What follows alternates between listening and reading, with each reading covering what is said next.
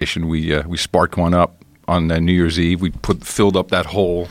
Oh, the actual real oh my God. rolling paper that came with Big Bamboo? That was the first time I really went out. We're live right now, so we'll just let everybody know we're talking about Cheech and Chong's album, Big Bamboo, that actually came with a real rolling paper. Yeah, huge. Just across I think it was across the double album. Dude, you have a flip phone.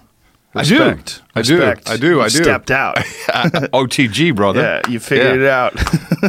Create less data. Yeah. That's my motto. Is that what it is? Yeah. Well, two things. One, your phone is always fucking with you. It's notifying, and and I just didn't want to be a part of that anymore. I wanted to be a little more connected to life outside. You can still call people.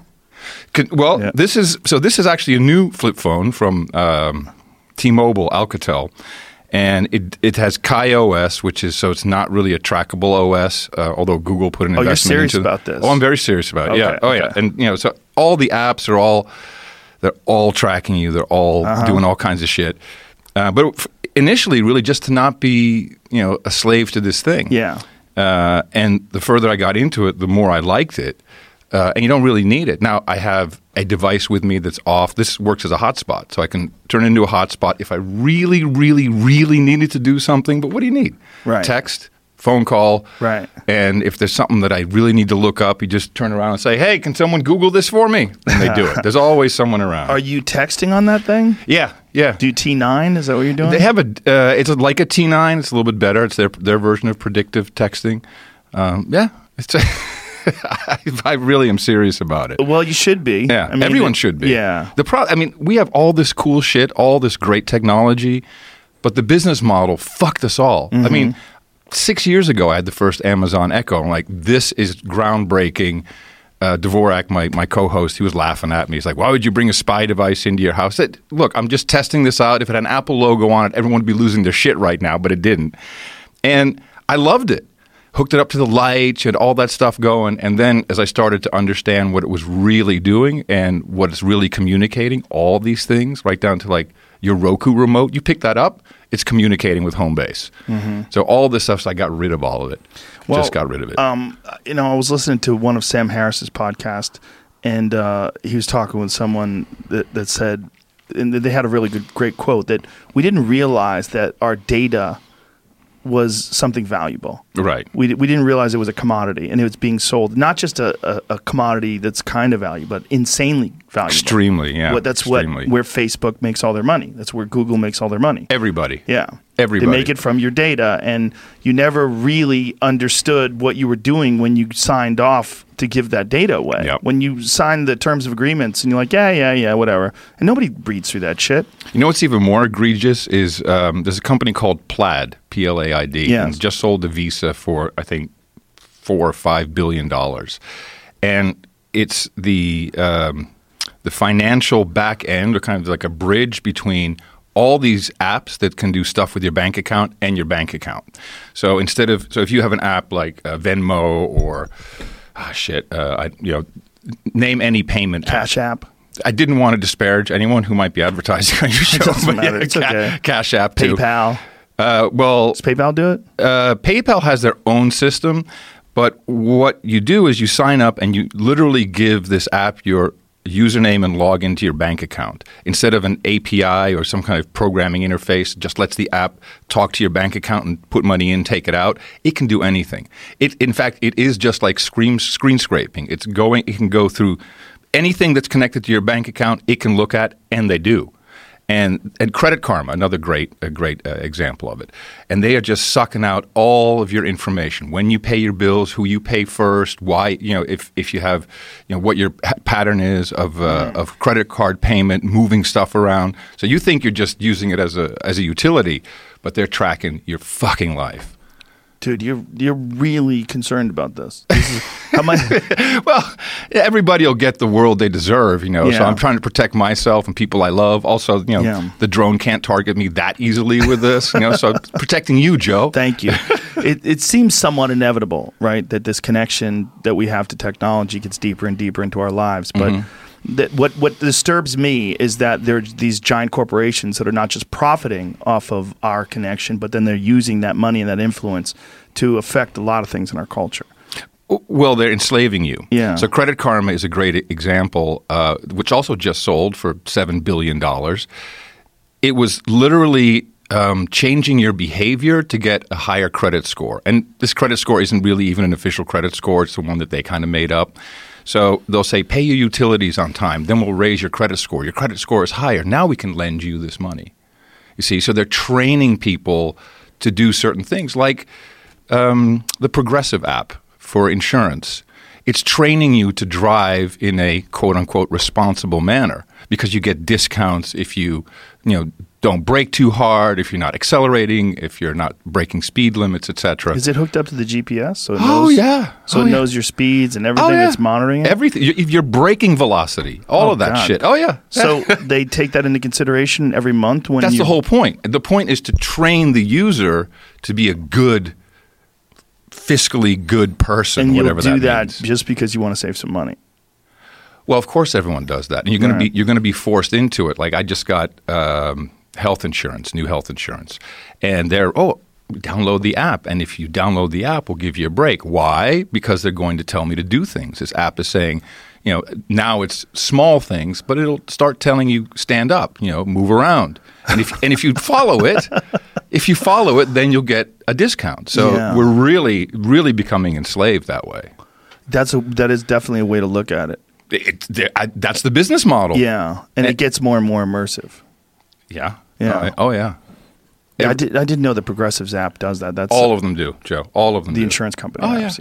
Yeah. That makes sense. I mean, that would be the best way to figure out if you're actually a good driver or if you're just some dickhead who gets lucky. Maybe. Well, yeah. I mean, that's kind of the marketing. It's like if you're a good guy, don't worry about it. But they keep pushing. They'll just keep telling you, and you don't have to have the app active for that to be tracked or monitored. That was one of the grossest arguments I heard after the whole Snowden thing. Mm-hmm. Like, what do you care if you're not breaking the law? That's changing a little bit. I have a 29-year-old daughter, and she definitely had that mindset, and her friends did. But it's changing. Now it's like, okay, we totally get it. They're tracking all of our shit. So might not use this, or we'll leave the phone at home. There's a little bit of that creeping in. But in general, it's like crack. How can you do it? It's not easy. This phone, it's sometimes like, I could, but no. It's like, and I just have to stand back and go, do I really need to have this information right at this very moment? Do I really need to do this? No. And typically, no. When I feel any sort of anxiety or boredom, I just grab the phone. It's just instantly my little soothing blanket or my little teething thing. Absolutely. It's my little binky. And I play a game with myself. I'll give myself points as I'm driving around. It's like person walking on the street holding the phone in their hand, 1 point. You don't need to actually hold the phone in your hand. And women, holy crap.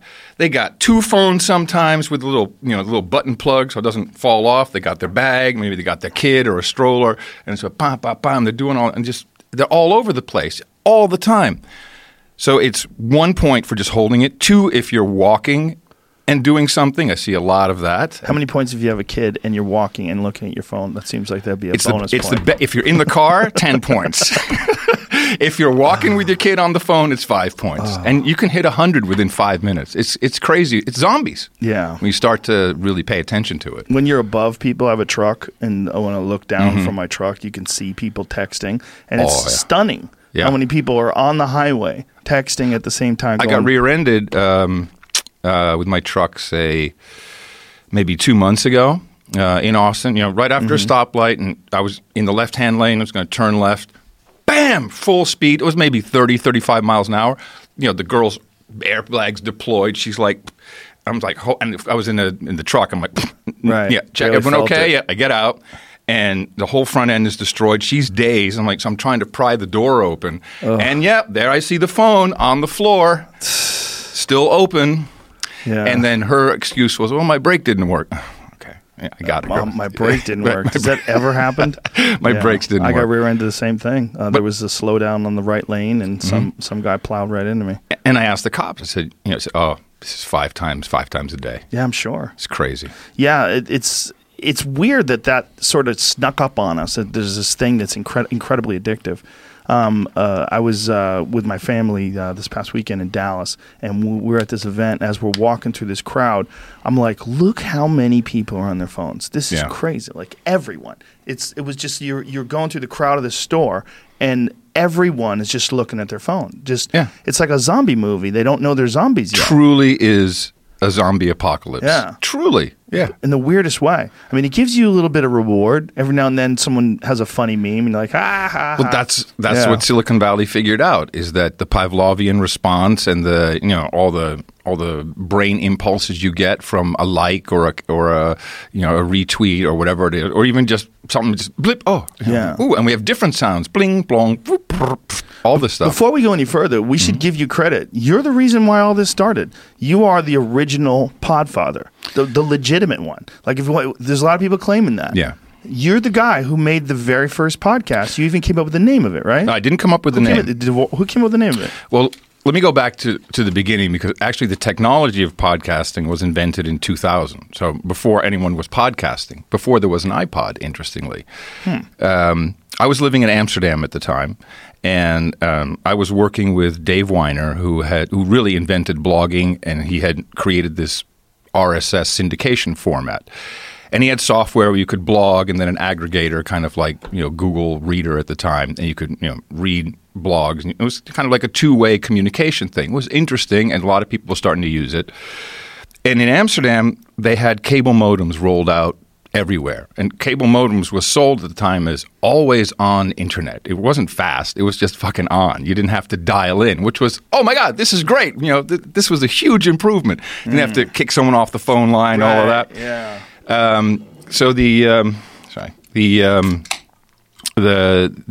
experience of multimedia was shit. Like, you wanted to hear a song or play a video, it was like click, wait, download, wait. It would probably download and then open up some kind of player, and then it was not an experience. There was nothing there that made sense. So, and I always wanted to broadcast on the internet. That's always been my thing from the moment I saw it.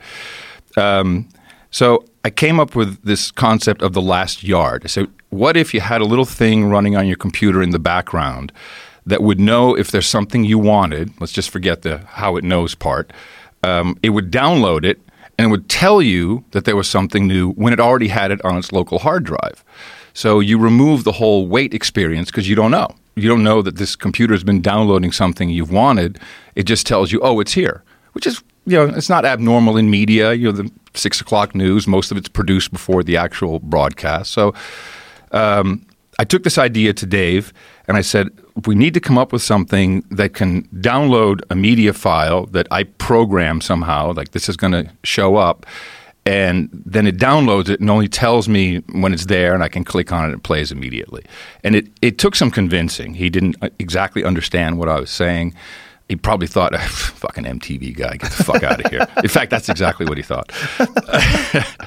And then I actually demonstrated to him what I wanted to do in his own software. And he said, okay, I'm going to do this, but only on the condition you never, ever, ever fucking use my software again, because that was horrible what you just did.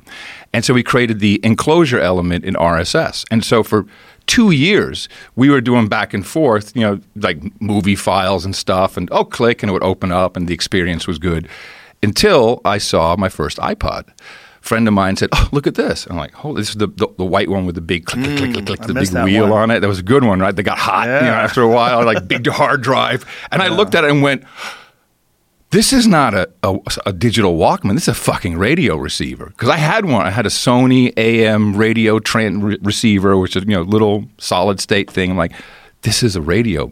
This can receive radio programming.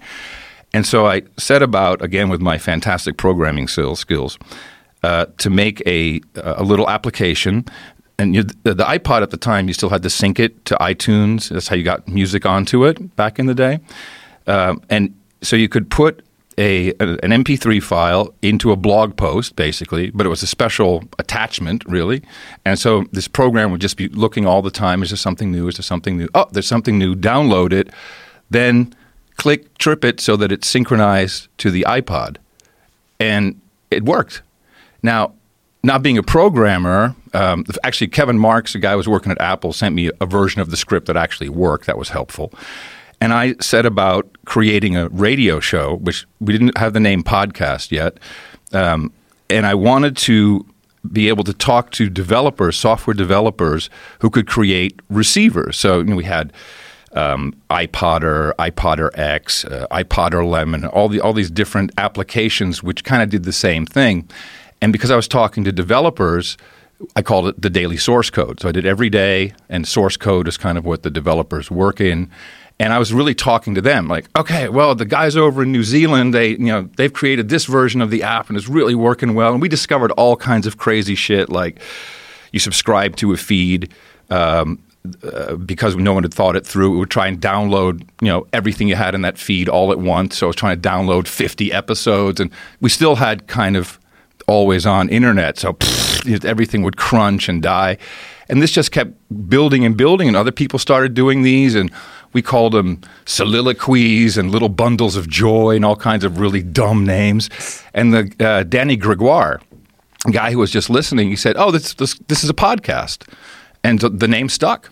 Now, Ben Hammersley from The Guardian years earlier had actually used the term podcast somewhere in an article, which there was no podcasting at the time, but he envisioned that and called it podcast. So he's the guy. So he's the guy who named it.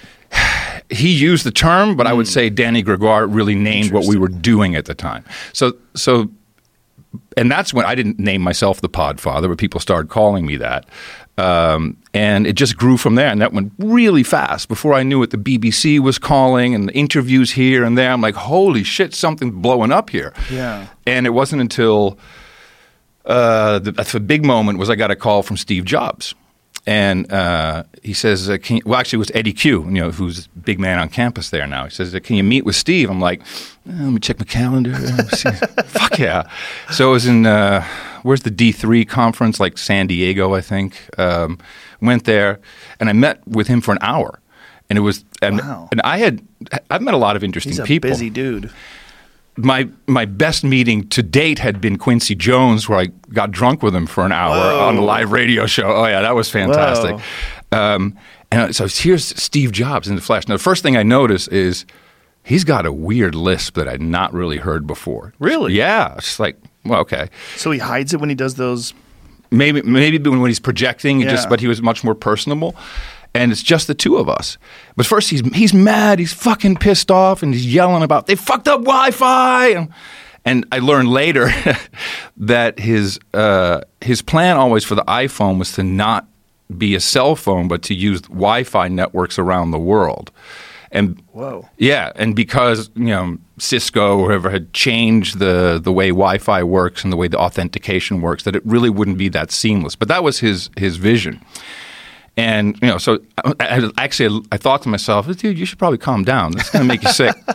And then he was talking about, Eddie Q says, the RAA called and they got a problem with how we're able to, record sounds on the Mac, breaking any kind of encryption. And I said, that's actually kind of important because in order to record stuff, we're using like Audio Hijack Pro and all these different kinds of tools. And I said, Ma, I hope they don't do that because it's kind of important for production. And Steve went, fuck it, tell them to fuck themselves. This is tools our guys need. I'm like, okay. And then he said, Adam, I'd like to put podcasting in iTunes. Are you okay with that? I'm like, are you kidding me? Yes, I'll give you my directory. I built a directory of podcasts. I'll give you that to start it off. Absolutely. And then it was kind of funny. So then maybe... What year was this? 2004, something like that, I think. Yeah, 2004, 2005 timeframe. And then, Jamie, maybe you can find it if you want. It's a pretty funny video. So he announces this on stage playing my podcast where I just rail on the Mac. If you take a look, it's pretty funny. It's the one video that really legitimizes me in the world of podcasting. Thank you, Steve. I really appreciate it. Oh yeah, you got to check this out. This is hilarious. Well, you could try to sell podcasts, but the whole phenomenon is so great it's free. Okay. And I think what we're going to see is an advertising-supported model emerge just like free radio. Here's another. Adam Curry is one of the guys that invented podcasting. And he has a podcast called The Daily Source. Let me go ahead and subscribe to that. And we can go listen to his latest one. Just click on it. Your daily source code, show number 180. Something remarkable is happening here. Radio is springing free of the regulated gatekeepers who've managed what you can hear since radio was invented. It's jumping into the hands of anyone at all with something or nothing to say.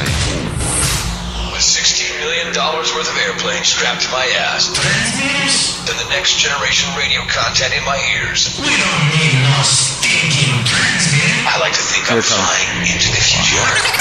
Podcasting. It's Adam Curry. That's right, it's show number 180, and it's Friday, everybody. Thank God.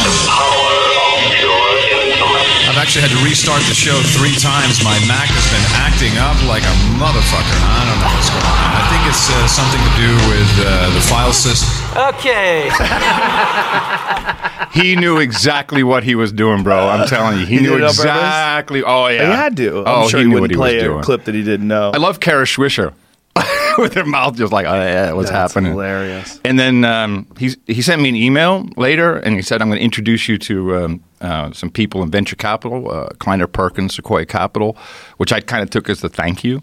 And I went on to raise a lot of money from those companies to build my podcast network. What was the first? What year was your first podcast? The first one that you released? Well, so that was 2003, I guess. 2003. Wow. So what was going on before you? Was there anything? Was there any other? Well, people have been putting. We had real video and real audio, if you remember. That's right, so that was kind of like the low grade streaming stuff, and but this really made. It did 2 things. I mean, it solved the bandwidth problem for downloading. That was the first, and now that's no longer an issue, of course. But it put the subscription model into place, and because neither I or Dave Weiner have ever patented any of this, it's completely free and open, so no one owns it, and that was the mission. I'm very proud of that. That's beautiful. Because otherwise, if someone Spotify is now trying to buy podcasting. By buying up all these networks, and they'll make it exclusive. And granted, they're trying to switch from a music company to an audio company, but ultimately, look at all the applications that are out there that are really good. People love them. The Apple podcast app. I use Overcast. I like that a lot. There's tons of different ones. And it's all because there's an open standard that no one can control. And Silicon Valley loves controlling shit. In fact, Apple loves controlling shit. This is one of the few things Apple has done that isn't a walled garden locked into Apple stuff. It's interesting because they're not even monetizing it. No. And they have many different ways they could do stuff or they could help, but I don't know why. I don't know why they're not. I think it's an oversight. I think they thought for the longest time that it was just this thing that people did that was no big deal, and then it's become so enormous. But they still have this model that they're operating under. That they're just aggregating. Could be. I mean, and what was interesting is when they started off, they immediately started to highlight NPR programming, which I'm grateful for. WGBH in Boston. Did a lot with putting their first programs, making those available as podcasts. But kind of the beauty of the amateurism of podcasting got pushed down a little bit, and it was all BBC, NPR, Radio PBS. Radio Lab. How you doing?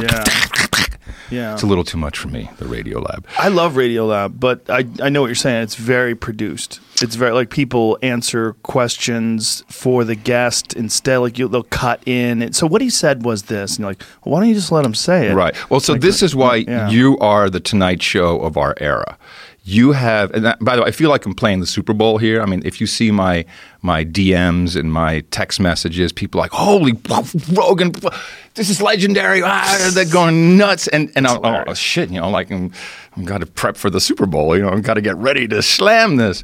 But you have taken you've really done the opposite. You've zigged to everyone's zag, and you just have a conversation, unedited. You're a completely open type of personality. So instead of trying to rush in and get the information, example, I like Eliza Schlesinger. And she was going to be on Kimmel. I'm like, I'll stay up and watch that. She was second guest, which kind of sucks because you get first guest, and then a bit and all that. And There was literally, before she came on, it was 6 minutes of ads, then a native ad in the studio for D's Nuts, then another 5 minutes of ad. It was 12 minutes of commercials, and Schlesinger was on for 5 minutes. Blah, blah, blah, blah, blah. Not even a clip. Yep. So people are sick and tired of it. I mean, the existing media, because of just the structure that's in place, the ratings game that probably isn't really reality, but it's an approved methodology. People believe in those numbers. That's still there, but there's a reason why you get Tulsi Gabbard and Bernie Sanders, and people want to come on your show because you speak to an entire generation. My daughter is like, holy shit, my friends are all telling me that you're going to be on Rogan. She never talks to me about any of that stuff. It's like, but you're on Rogan? Oh, okay, this is a little different. That's hilarious. So it's not like you don't know it. I mean, it's weird. I do know, but it's weird. Why do you say it's weird? It's just weird. It's weird. Well, it was never there was no intention. Like starting it from the beginning was just fun, and then this is cool. And then once it got like a certain amount of people, there was a point in time where I started getting guests. So I was like, you want to do my podcast? And, certain cool people like Anthony Bourdain was one of the first ones. Well, I remember in the beginning, and I've always wanted to be on your show. I think we've tweeted, maybe 7 years ago or something. You were in Austin. But I always felt like, dude's doing some kind of pirate radio out there. It's like, what is this shit? There's something cool going on there. You got all these people around you, and the comics or comedians. Which do you prefer? Either one's fine. I don't think it matters. Okay. Some people are sticklers for it, and I always find them to be annoying. So what I liked so much is that comedians gravitated toward it and said, okay, we can be funny and we can do stuff that isn't necessarily our jokes that are going to get ripped off. Because I think for the longest time, comedians would be like, I don't want to be on the internet. I'm not putting my shit out there because people will steal my jokes and they'll steal my whole routine. And if anything, you and comedians started to really blanket the landscape and show, what could be done with this. And the fact that everyone could just kind of, receive it on their phone was fantastic. We kind of created a real organic network. That's one of the things that we all kind of talk about it. That networks, if you think of a network like NBC or whatever, you think of it's a controlled network with executives and shareholders, and then there's advertisers. Commercials. Yeah, there's all these different standards that you have to apply to. There's all and agendas. Right, exactly. But we're all on the network together. We're on Tuesday at 8, and these guys are on Thursday at 7, and then all that. So I made that same mistake, thinking that I could build a podcast network and run it kind of like a hybrid network record company. Mm-hmm. And raised a lot of money to do it too. First mistake is that the VC guys, they wanted us to be in San Francisco. Who the fuck builds a media company in San Francisco? But okay. It just doesn't work for a number of reasons, but the main one is the advertising model is just not built for this. An advertiser wants to know, and I'm talking real advertisers. I'm not talking, underwear and mattresses and Squarespace. We're talking automotive, pharmaceutical, telecom. These are the real. That's where the real money is. Mm-hmm. They want to know exactly what they're going to be advertised on, and if they don't know what it is, they want no part of it. Especially now, as we have cancel culture through social networking, they want no part of it. So it's just not going to be spectacular.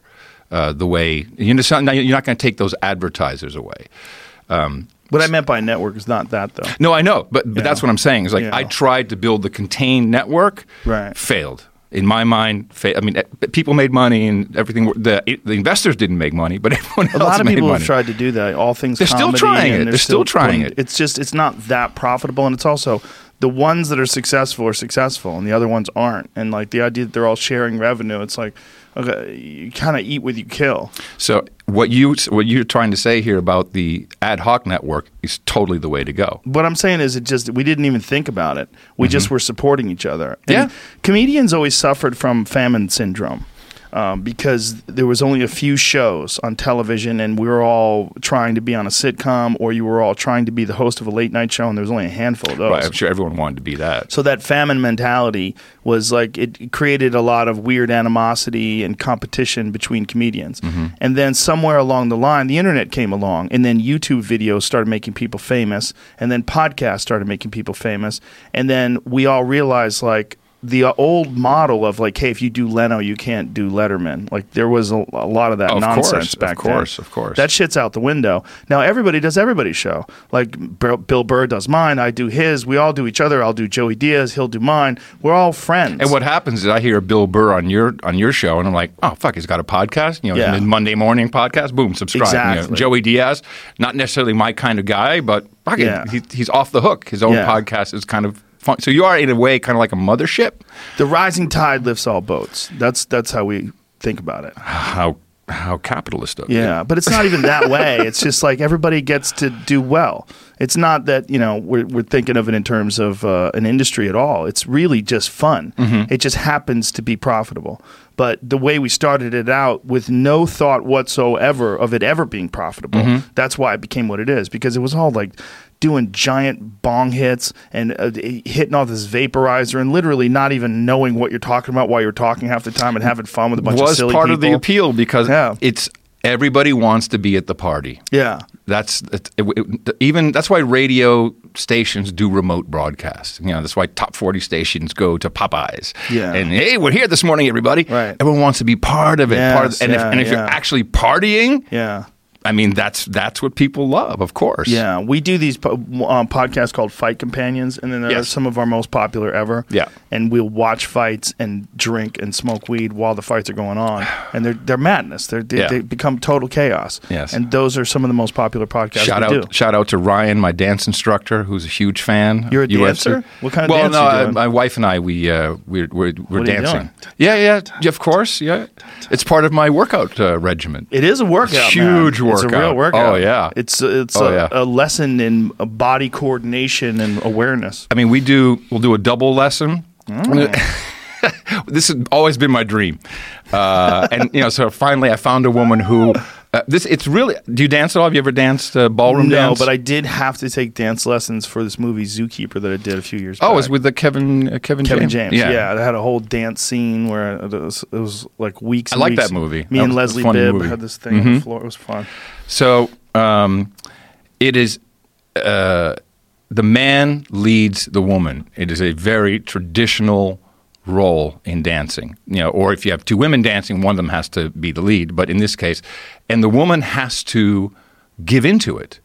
And it is for both of us, we find it, you know, just for being together and I'm leading, she's following. It's a total trust thing. There's all this interaction that you have, which is almost frowned upon in today's society. You know, what the man is actually, even me saying this, that you're leading. Oh, you're leading. I'm leading. It's, you know, it's called leading.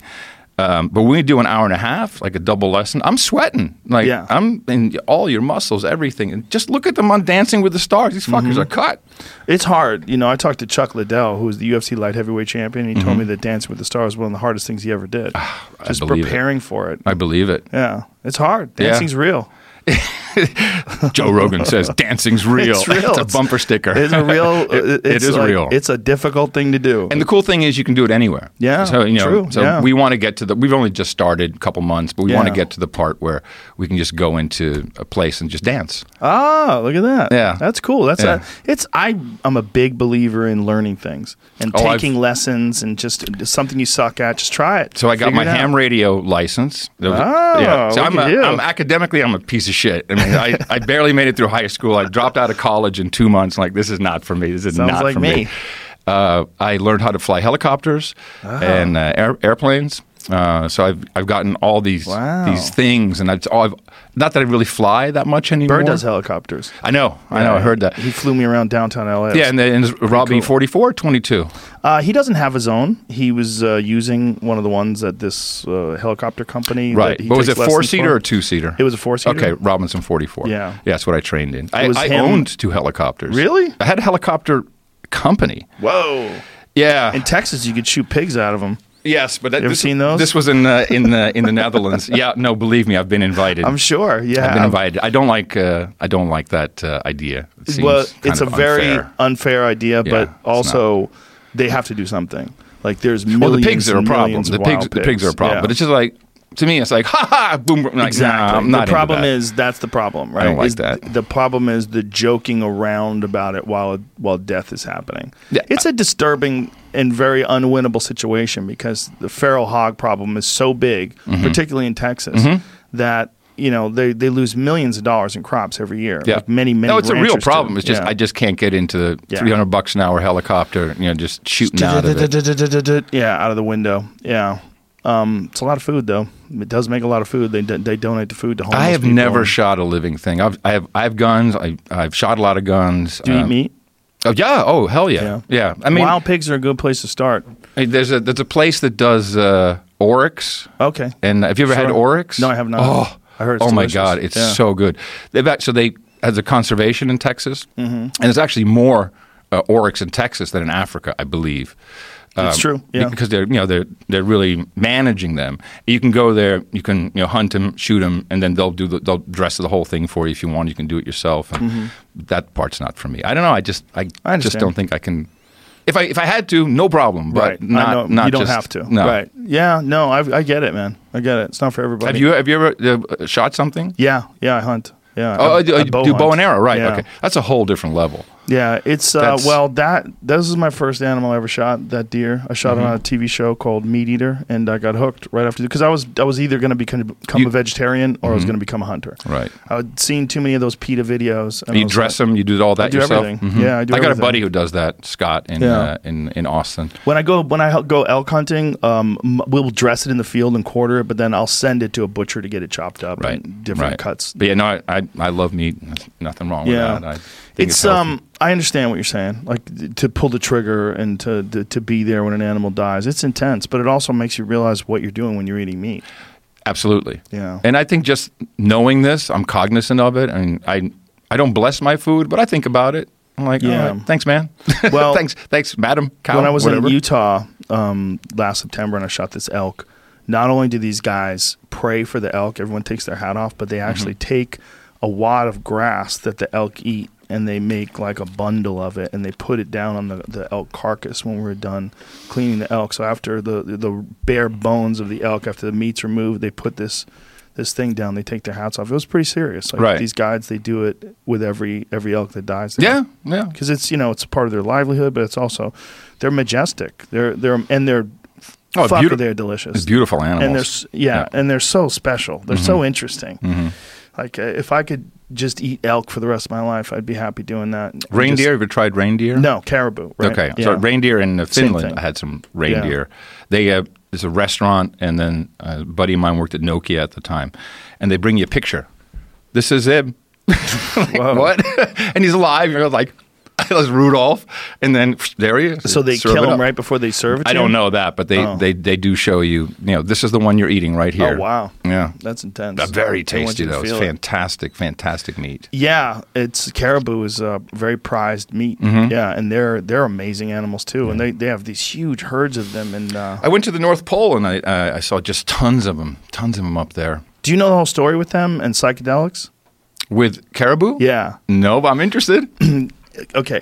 Caribou are connected to a mushroom called the Amanita muscaria mushroom. They're addicted to this mushroom. They eat it constantly. They've actually been known when people do psychedelic ceremonies and they go outside of their yurts to pee, caribou will knock them over to try to get to their urine because their urine is rich with the smell of this mushroom. Yeah, they eat it constantly. Hence, It's a psychedelic mushroom? the flying reindeer. It gets crazier. Ready? The connection between Santa Claus and reindeers is very strange. The connection between Santa Claus and this mushroom is also very strange. The mushroom looks like Santa Claus. It's red and white. It also shows up under pine trees. It has a mycorrhizal relationship with coniferous trees. So when it rains, the mushrooms will pop up under these trees. So these bright packages that look that's what they Packages look under like. the tree. Exactly. That is what they look like under trees. Wait. Boom. Yeah. Yeah, Not only that, it blowing gets my crazier. mind. Gets crazier. To dry them off, the shamans would pick them and then put them in the pine. Put that photo up again for Adam. Thanks, man. Put them in the pine needles to dry them off. So just like balls hanging in from the a tree. Christmas tree, Right. and ornaments in a Christmas tree. Well, we still put pine needles in the pine cones in the tree. Yes, exactly. And balls, those bright colored balls. They think the origin of that was those things. Also, Santa Claus came down the Christmas tree the chimney when they were discouraging these shamanic rituals. People had to sneak into people's houses to perform them. And one of the ways they did that was to climb down through the chimney. So the shaman would drop down through the chimney with a bag of mushrooms, and then they would all have these ceremonies. And when these ceremonies were forbidden, that's how they got around it. Yeah, it's the relationship between Santa Claus and Christmas and this mushroom is very strange. And there's tons of articles. Also, almost all of the old Christmas cards had the Amanita muscaria mushroom on it. And elves, also the connection between elves and these Dvorak about that. mushrooms. He collects. He's an archivist. He collects old Christmas cards. Oh, does he? I'll bet you he has some of those. Find old Christmas cards with mushrooms. There's thousands of them. I've never done mushrooms. What? I've done Wanna do 'em right DMT. No, thank you. I'll smoke weed with it. And I did DMT and enjoyed it very, very much. That's a wild one, huh? I did it twice. See, look at these old Christmas trees. Oh, yeah. Find some ones that show like Merry. Look at that one right there in the middle. Yeah, there you go. See that one? Merry Christmas. Trip your balls off, kids. Hey, look, they all have mushrooms. Oh, my God. In the early 1900s, when they were making these, and even in the 1800s, people were just more connected to the origins of these stories. Sure. And over time, we've kind of lost that connection. Oh, he commercialized it into all kinds of but other it's shit. always the Amanita muscaria. If you look at these. Yeah, the mushroom, of course. It's always that one mushroom that looks like Santa Claus. Wow. Yeah. It's a weird mushroom, though. That was a complicated mushroom because it varies genetically and also varies geographically and also varies seasonally.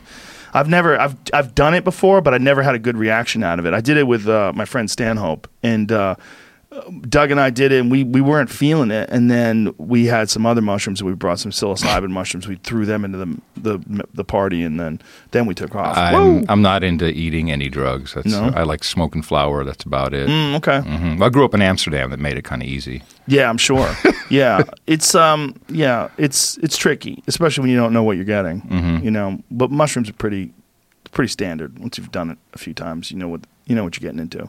But that mushroom and Christmas, it's a very. And anyway, the caribou, which pulls Santa's reindeer, pull the sled, right? Well, they're flying because they're tripping their balls off. They're high as fuck. Wow. Yeah. The more you know. Yeah, I mean that's probably the reason why those reindeer are addicted to that mushroom. They favor it. They love it. Yeah. It's a weird one. Story. That mushroom also is a weird one in that when people take it, they trip, and then to really enhance their trip, they drink their urine because apparently the in the urine contains like your body filters out. You get an extra super blast. Exactly. Yeah. Fantastic. Weird stuff. I'm trying to cut back on drinking my pee, though. Yeah, it's a good just move. a bit. Yeah. It's unsightly. People catch you doing it. They give you the weird eye. Yeah, it's socially so unacceptable. Just like, what the hell are you doing, Curry? Yeah. But anyway, caribou. I've never had it, but I've heard it's delicious. I've had a bunch of different kinds of deer. Axis deer is probably the favorite. That's really delicious. That's another one. It's a weird deer because it's an invasive species in Texas. Tell me, I got him in the backyard. Oh, do you have axis deer in your backyard? No, I got deer. Oh, really? Yeah, just I don't know. Regular white-tailed deer? I have no idea. Do they have white spots all over their bodies and weird horns? Or does it look kind of like that? That's a mule deer. You probably don't have too many of those. I don't know. You probably have whitetails. I don't know. They hiss. They hiss? Oh, they wheeze at you. Yeah. Shut the fuck up. Yeah, that's the girls usually. They're letting the men know that there's some danger here. Yeah, they just walk right through the backyard, walk onto the street. They're all we live in a cul-de-sac. They're all over the place. Wow. Whatever. Okay. Yeah. Yeah, that's what happens when there's no predators. It becomes a real issue. People slam their cars into them. I have a buddy who lives in Iowa, and you can't even, when it's the rut, like in November, you can't even drive. Yeah, you just are crossing the road everywhere. Everywhere you go, and you better be going 20 miles an hour because they just dart out with a boner. They don't know what they're doing because the males lose their fucking marbles. They're basically rodents, just kind of like, what the hell? Yeah. They're not that wise. So I don't feed them. Just go away. Yeah, that's smart. Just keep them going. Move on, people. Yeah, Nothing but if you have like apples or something in your backyard, then it becomes a real problem. Don't have any of that. No. At least you guys don't have bears. That's when it really is a pain in the ass when people. We got coyotes now, though. Oh, I bet you do. Yeah, I saw a couple of those walking through the yard. Yeah. And I have no pets, so. We've lost pets. I used to have so many pets. I had everything. Yeah. Oh, dogs, cats, goats. Do you feel free horses. now without them? I do. Yeah, I do. It's just you don't really realize it until you're closing the sliding door, you're opening it up, and you're not thinking, shit. Right. Is someone going to get out? Right. That's very free. That's a weird thing too. I always feel bad. The cats can't even go outside. Well, they can't go outside in Texas. They'll get eaten. Yeah. But it's just sad that they can't even go outside. Like, what the fuck kind of life is that? Just living in a little prison where you like get free gerbils, massages? in a cage. Yeah. I don't like goldfish. I don't like any of that. Goats, though, I had a lot of goats. Those are mean fuckers. Yeah, that's a horses different too. animal. I had a thing. My daughter had horses, and I had a castle in Belgium, and we had 2 horses there. You had a castle in Belgium? Yeah, Damn. I used to have money. I spent Is this the MTV money? No.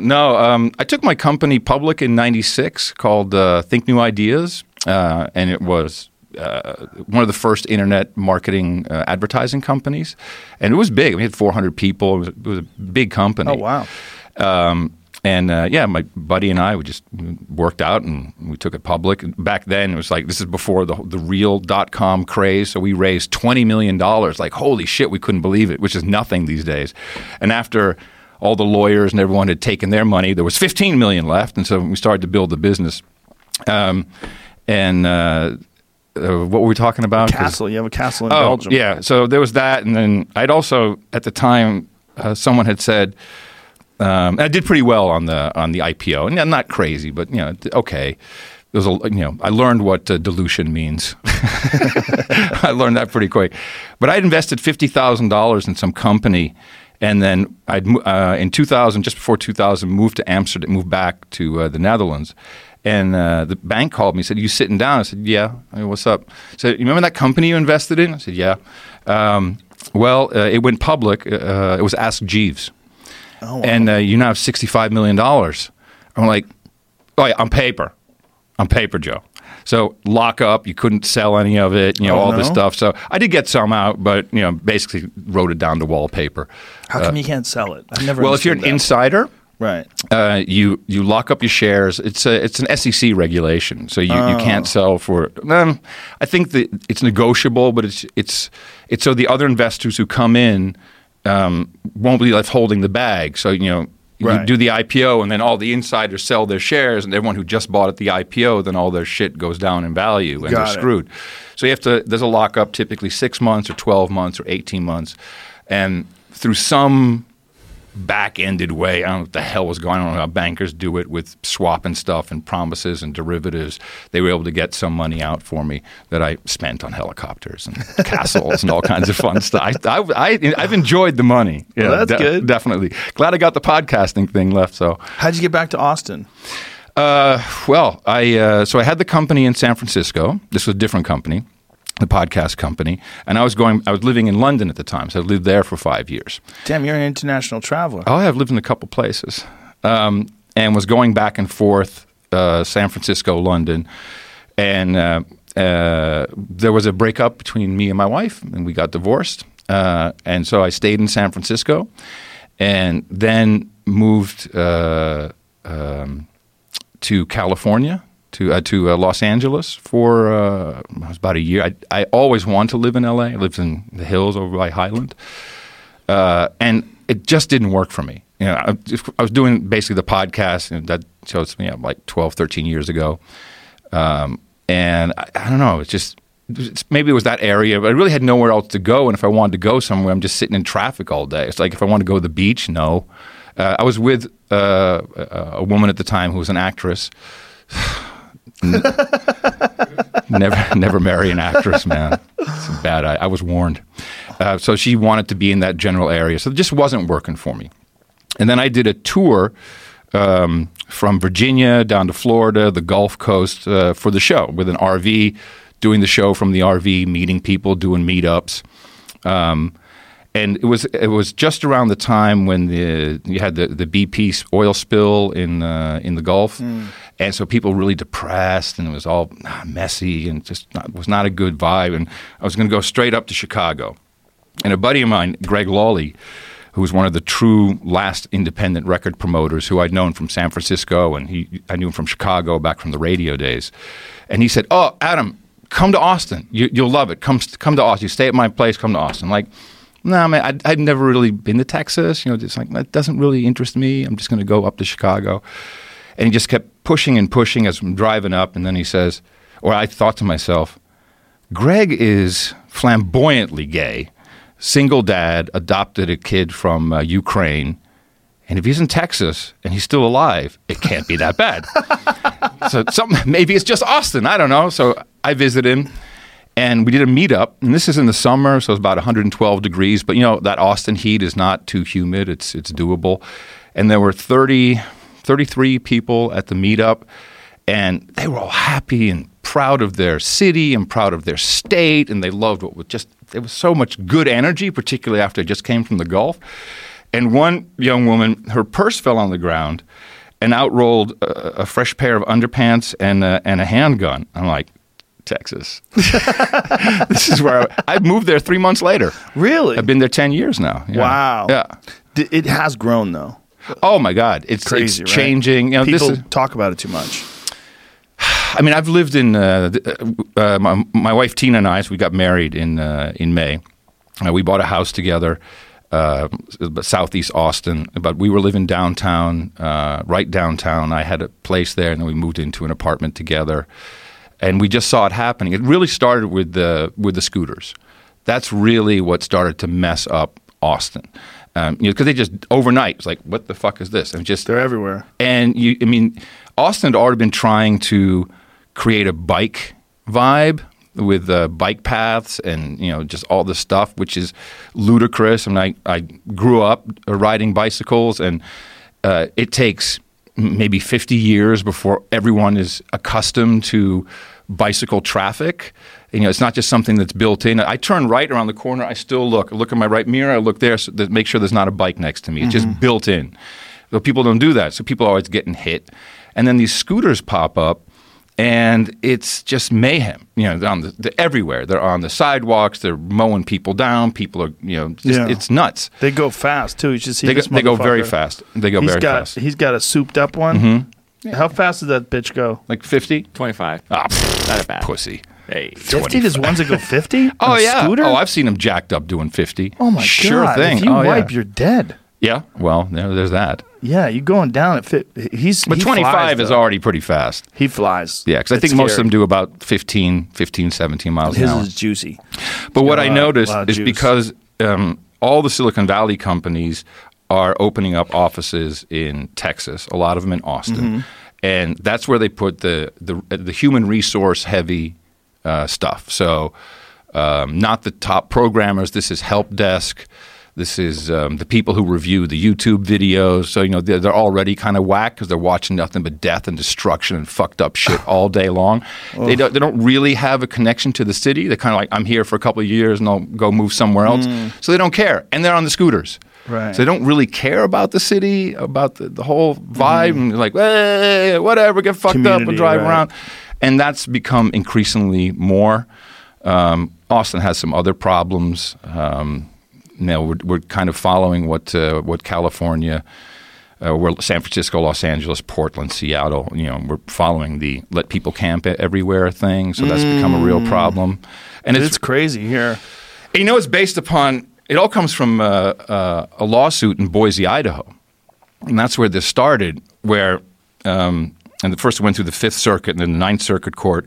There was an appeal that said you cannot move people who are camping without having a suitable place for them to stay that you can offer them, because then it is a violation of the Eighth Amendment under cruel and unusual punishment. That's why, and that's what Austin said. Well, until that's solved, it's cruel and unusual punishment to move someone who's homeless or not, move someone who's camping if you can't offer them adequate housing. So these people are just camping on sidewalks there, just like they do here? Is that the underpasses? Medians, like the underpasses. Yeah, it's crazy. Yeah. And so it's this weird legal situation. Yeah, this really started, they lifted the no camping ban, lifted it. So it was not a problem. Then they said, well, we're going to let anyone camp. And it went nuts. And all of a sudden, downtown was just filled with people laying camping everywhere. Then they went, uh-oh, this is not going to work, Mayor Adler and City Council. So, okay, we'll ban it just in downtown, which is pretty much where the mayor lives. You know, the W Hotel. No camping in front of City Hall. But we're a university town, so you've got UT, and there's this whole, like half of a semicircle of camping and just mayhem right on the outskirts of the campus, and kids are afraid. Now they're getting harassed. We have squeegee guys, dude. I drove into New York every single day from Jersey in 89, 90, and the squeegee guys were a huge problem, and then they were gone. I think Giuliani threw them in the East River or something, and now they're back in New York. It's like, this is not a good thing. Yeah, how do you fix that, though? The people are worried about the cruelty in fixing it. Oh, there you go. That's the problem. It's like you almost have to be cruel to stop that. No? How do you stop? Well, you have to engineer sort of a homeless solution. Well, what are we talking about? Not everyone who is squeegeeing and loitering and soliciting is homeless. Right. Or, it's not necessarily something that they didn't choose. A lot of people choose a vagrant lifestyle. There's tons of it, particularly in warmer climates. Like here. And I do a lot for the homeless problem in Austin, as much as I can. And none of it is sanctioned by the city. They're fucking morons. It's like, oh, we'll build affordable housing. We'll get a hotel and we'll turn that into it's like, oh, a slum hotel? Okay, great. The number one reason people become homeless is catastrophic loss of family. That's the number one reason. Someone dies, this, and then it's downhill from there, and before you know it, you're out on the street. And it's very difficult to rebound from that kind of thing. And so people need community. Everybody needs community. So where do they find the community? Under the bridge. That's where the community is, and the community is transactional. It's drugs. It's whatever. That's a community. It's not a healthy one, but it's a community. There's actually a great project in Austin called Mobile Loaves and Fishes Community First Village. Mm-hmm. Started by this guy who was in construction, and he just put down a whole bunch of tiny homes. And people who are, if you're homeless, you can go there and you can live in a tiny home, but you rent it. And there are some prerequisites, but you don't have to be necessarily drug free because it's your home, so you can do whatever you want in your home. But it's like $200 or $250 a month. Most people, if they do the paperwork, they can get Social Security or disability, which will cover that. They still have to, either work there in the community garden to feed themselves. They have different, like a auto detailing, got all this different stuff. But there's no policing. It's not, I think there's 500 people there now. And it's working out fantastically. Oh, that's cool. Because they have community. Now an outside-the-box solution. Totally. Gets no money from the city because there's a religious aspect to it. There's a ministry part. So, we can't give money to that because, fucking God nuts or whatever it is. But it's really working extremely well. That's great when someone comes up with something. Yeah. I don't... I mean, people should look at this. Alan Graham is a saint. What he did, and he lives there. He lives in a small small home on premises. Yeah, and if you go there, he'll be happy to show you around. I mean, they got all kinds of cool stuff. But it's just people are living together. He says, so if Joe walks out in the morning, not you, Joe, but the other Joe, and he's got his dick hanging out, and he's like, ugh, instead of the neighbors calling the cops. The neighbors, hey, Joe, what's going on, man? Let's sit down for a second. Let's have a coffee. Let's see what's going on. Pull your pants up. Let's a community. Right. Community First Village. That's the answer. But that's not the answer that you hear from your local city council or your mayors. It's always, well, we don't have affordable housing. Affordable housing is not going to fix everything. It's also, there's a lot of mental illness. That's a giant of part course. Of it. Drug addiction. But there's a lot of people with mental illness who have houses. So, it's true. So definitely, it's mental illness and drug addiction, but it really starts with catastrophic loss of family. That's the number one reason people become unhoused. Out here, the shift was, Jimmy, what would you say, about 4 or 5 years ago? It really started kicking in somewhere around then, yeah. Somewhere around 4 or 5 years ago, you just started noticing like villages of tents under underpasses. Yeah. And then we used to do Fear Factor in downtown LA, like right down the street from Skid Row, which is an extraordinary place. If you've never seen Skid Row and you drive by, you go, what? This is real? Like, this is downtown Los Angeles, and you're in a zombie movie. Which they turned beautiful, by the way. I mean, they really, downtown LA became really nice. Some parts of it. Yeah, great infrastructure and everything. But then restaurants and really cool apartment buildings and stuff. It's an interesting spot. But then there's also Skid Row, which is just, you can't believe the staggering numbers of people that are just camped out. Yeah. Thousands and thousands and thousands. Just a mass. Like people coming out of a fucking stadium to see a game. Adam Carolla said it really well. Forget where I saw him. He said it's like no one wants to be the bad guy. No one wants to say, okay, this shit has to stop. We got to do something about this. And it starts with stopping whatever you're doing.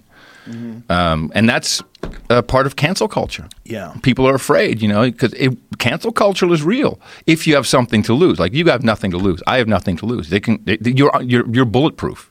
To a degree, I'm bulletproof. You can cancel all you want. You're not taking away from me. No advertisers. I don't have them. Only the people who listen can stop listening. That's the only thing that could happen. How do you monetize your podcast if you don't have advertisers? We call it the value for value system. When Dvorak and I started the show 13 years ago, it was just him and I just, talking on Skype. I was in London. He was in San Francisco. And we noticed that, because I like to read legislation. I'll read bills. I was reading the Lisbon Treaty, which was kind of the European, it was supposed to be the European Constitution, which was voted down by France, the Netherlands, and Ireland. And then the European Union went, no, let's vote again. You did it wrong. Literally, like, revote. And so, okay, I guess we'll vote this way now. And then I was reading it, like, this is not the way it's being portrayed on television. Like, it won't need a passport to go to other countries. We'll have the same money. I mean, I was seeing shit in there that was way different about you can incarcerate people, you can deadly force by the cops would be legalized. And none of this is really what's happening over here. At the same time, I read a book called, I'm just going to give you the background to get into the money part, called Legacy of Ashes by New York Times writer David Weiner, I think. And it was about the CIA, and my uncle appears in this book multiple times, my uncle Don Gregg, who was a big guy in the CIA for a long time. And I called him up and said, hey, Don, have you read this? He said, yeah. I said, is it true? He said, yeah, it's pretty much how I remember it. I'm like, okay. So whatever is on television and radio is not at all really what's going on or what has happened. And so it started to become a lot of work. We're doing work, and then we said, well, we'll never get advertised. Dvorak's a radio guy. He's a media guy, so we understand it all. We'll never get advertisers. That'll never work. So we'll just have to ask people to send us money. But why'd you say you would never get advertisers? Because it's too controversial. I mean, yeah, we can get some advertisers, but not the real advertisers. That's what we talked about earlier. Mm-hmm. There's no advertisers really going to be interested. And also, how do you what are your ratings? What are your metrics? What are your numbers? Certainly then the questions, well, how do you know if someone listens if it's just a download? I mean, I'm sure you've gone through all of this. Also, we didn't want to have a fucking meeting. Yeah. I don't have a meeting with advertisers. I don't want to meet anymore. No more meetings. But we did something different. We said, instead of saying, send us $5, I don't work for tips, you don't work for tips. Mm-hmm. Instead of that, what is this show worth to you? So you just listened to us for a couple hours. You could have gone to the movies. If you took a date, you had a Coke and popcorn, $50. Was this worth $50? Up to you. And what we discovered is that value is very different. Some people will say, here's $5. I love the show. Someone else says, here's $500. That's how much I value the show. Someone else says, fuck, I'm going to give you $1,000. That's how much I value the show. And we built this model where we literally just say, what value does the show bring to you?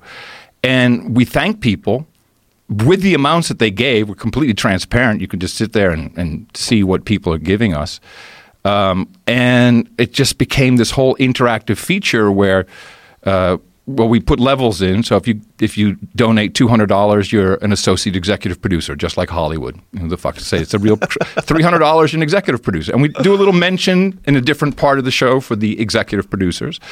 And they can read a note, and oftentimes it's it's usually something about the show, so they're brought into the conversation specifically. So it's not just a donation segment; it's content. And we have, like you have, lawyers, doctors, nurses, teachers, college professors, tons of military, lots of spooks and three-letter, CDC.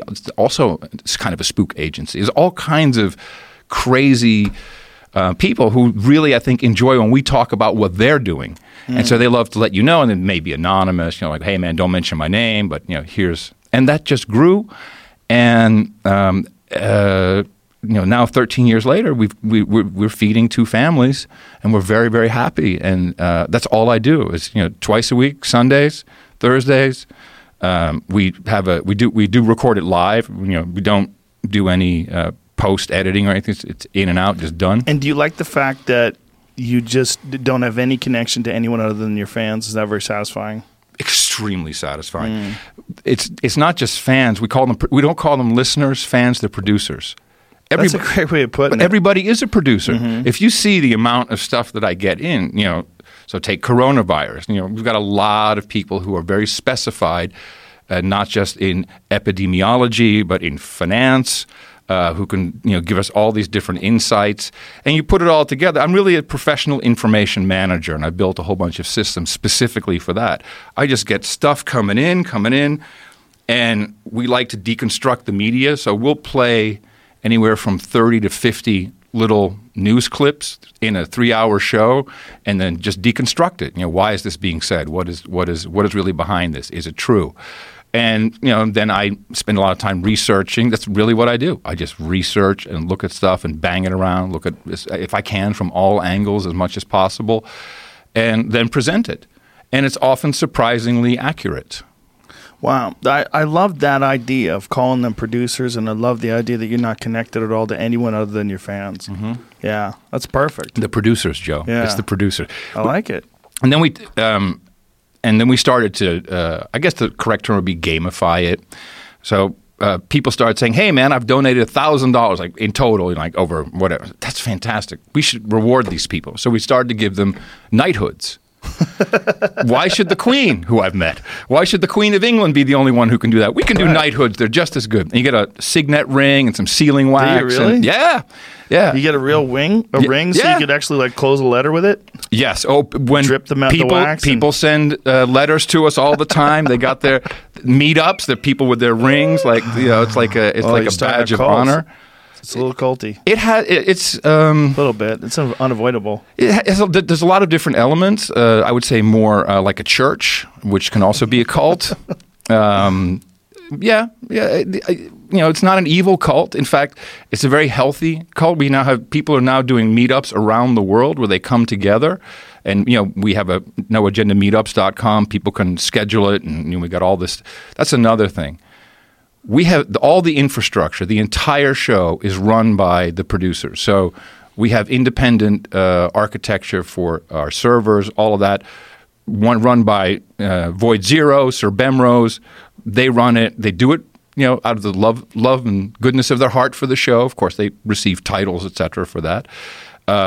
We have an art generator where every show we have has new art. There'll be 10 or 12 different submissions. It's kind of a little contest. To have new art on every new podcast is really exciting when it shows up in the podcast app. It's something different. But we also have, oh my God, we have search engines. We have just all this stuff that guys and gals have just built for us, and it just kind of runs, and it all kind of fits together. So we would never be able to make money with this if we outsourced the production, paid production. We wouldn't make it. And I think it's very hard for anybody to do that unless you're at a JRE scale, which is a little different. We don't even know how many people listen. We don't know. We don't fucking care. You don't know how many people listen? There's no actual way to know. There's no technical way. Anyone telling you different is full of shit. There's no way to know how many people listened. It's just not. The Apple iPhone app does have some statistics that you can get, but it's only iPhone statistics. So you can kind of get an idea and you can extrapolate out. That's recent that they have that. Meaning that you don't know how many downloads, really, or you don't know how many people. Well, I listen can count to the downloads, but how many people listen to it? You don't know. Right. It's and even then, there's a lot of network address translation that you may not be counting all the downloads. It's just technically not true unless you rig the listening side, which is kind of what Apple did, and have statistics there, which no one has. There's no way to actually know who's listening. But for us, it's like, can I pay the mortgage? Okay, great show. That's it. And it's like killing and eating the meat yourself. It's a version of that.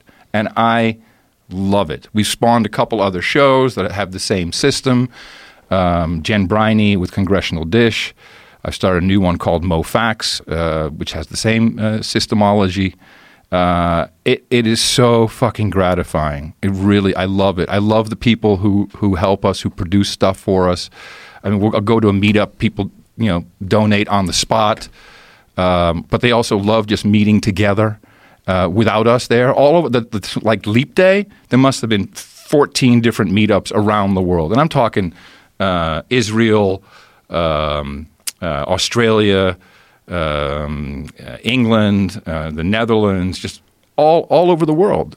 And they get together to just be in a non-triggering environment. So you can say whatever the fuck you want, kind of like our show.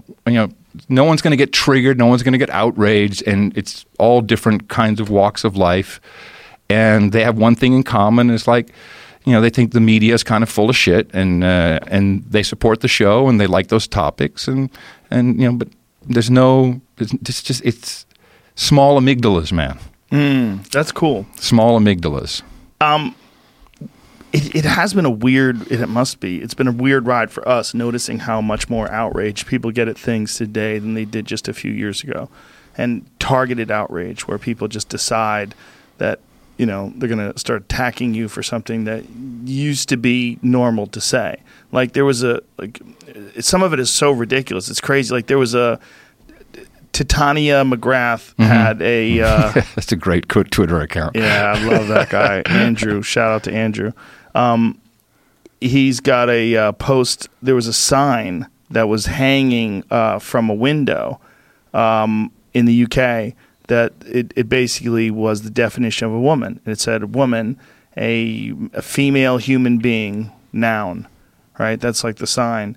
And then... all these people went crazy and were protesting it, saying that it's a transphobic dog whistle, that's a new one, right? Dog whistle's only been around for like 2 years. People calling something a transphobic or homophobic or a sexist dog whistle, like holy shit, like you can't say anything anymore. Well, let's go back to the basics. I was on the internet very early, 1987, before the World Wide Web. And you may remember we had something called Usenet groups. Yes. And the Usenet groups, and the way it used to work, because we didn't really have a widely spread internet back then, except in universities. And I was on MTV, and when I saw the internet, I'm like, holy fuck! I'm emailing with my audience, who were not counted in the ratings, by the way. College audience don't count in the Nielsen ratings, or at least didn't at the time. And they want something very different from what MTV is playing. So I was like, wow, this is interesting. So I got into these Usenet groups, and the way that worked is you'd post something, and then overnight it would be copied all around the internet, and you had to connect to a special server, and you pulled in the groups that you had subscribed to. And so really it was kind of it wasn't an immediate conversation, but you'd post something, and then people would reply back. And I just kind of jumped in 2 feet and immediately, fuck you, commercial MTV asshole! What are you doing here? Fuck off! You're not supposed to quote like that. You're supposed to quote at the bottom and the top. And I was like, whoa, what's going on? And what that was is the minute you have the opportunity for people to say stuff anonymously, they turn into giant dick bags. Almost everybody. This is just an easier way to do it. Yeah. Now we've made it so easy, and with all the little. The blips and the blooms and the rewards that you feel when something is posted or someone goes against you, and it's like and again I think amygdalas have swollen because of this. So then you get this you respond differently to what you think is an attack, and the attack and this shit registers in your brain as something really dangerous, and I'm going to go back at them. But they're anonymous, and that's the best thing. Then the blue check mark became a little more interesting. which I don't have. And I tried to get one for a long time. Someone over there hates me, and now Really? Oh yeah, they wouldn't. No, That's what it is. They hate you. So they what didn't give else you a could it blue- be? I've never gotten a blue check mark. I don't want one now. Now, to me, it's the mark of the beast. You got a blue check mark, I'd be looking over my shoulder, man. I was like, So now that's become kind of those are the people that now risk being deplatformed because you have status. Right. And so it's fun to bang against these people like, fuck this guy, I'm going to bang against him. So it's some human nature that just exists within us. It would be really easy for me to go online, under whatever Twitter handle, Joe Rogan, you dick. I wouldn't say that to your face. Look at you, beat me the fuck up. So no. But people have no problem doing that anonymously. Yeah, they don't see you. They don't feel when people look at you in the eye and they act like an asshole, like they feel you like, what the fuck, man? It's like a natural human instinct to not do that. All the visual cues, the human interaction. Yeah. That's how we're supposed to talk. The book Lost Connections, I think it's Harari, I think is the guy's name.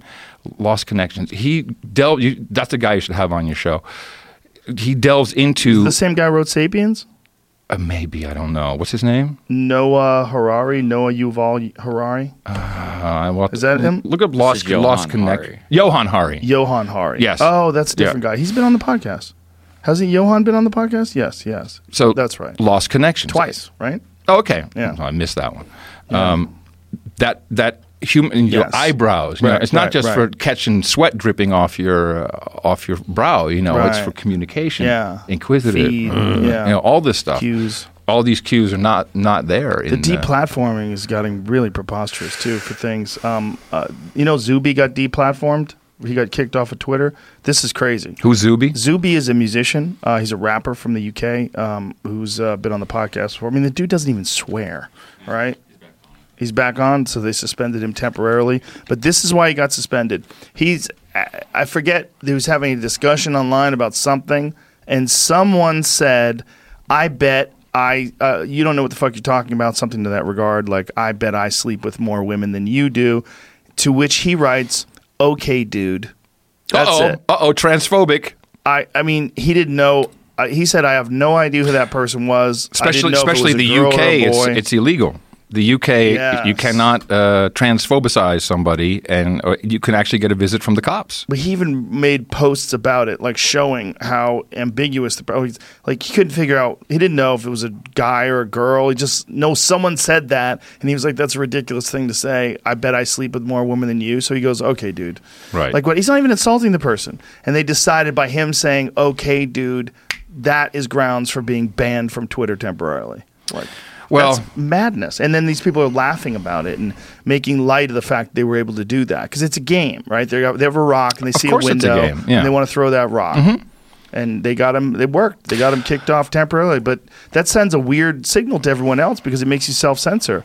It's not healthy for anybody. It's also not really a sustainable business model long term. I mean, Twitter, because of this, the cancel culture, they said we're not going to take any political ads, that's why Jack Dorsey's going to get kicked out. You see that ad? I mean, you see that new thing with a billionaire guy just bought a shitload of controlling stock? Yeah, Paul Singer, he is a huge part of the Republican financial engine. This guy has been it's very interesting he's doing this now because he's an activist investor and he's trying to get 3 or 4 board seats. He'll get them because of the amount of shares he's bought up, like 1 billion at least.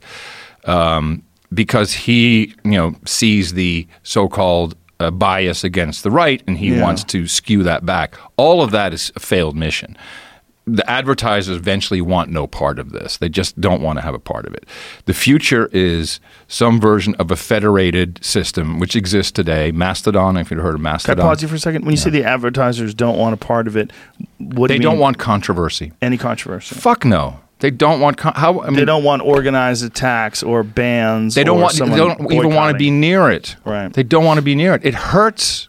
I mean, that's why you see quite the opposite. You'll see Procter and Gamble and all these big, going way out, virtue signaling as much as they can. Like, we're all, Sports Illustrated is going to have, for the first time on the swimsuit issue, we'll have large women.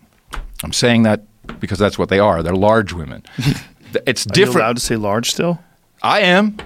There might be a time where large becomes a problem. What are they going to do?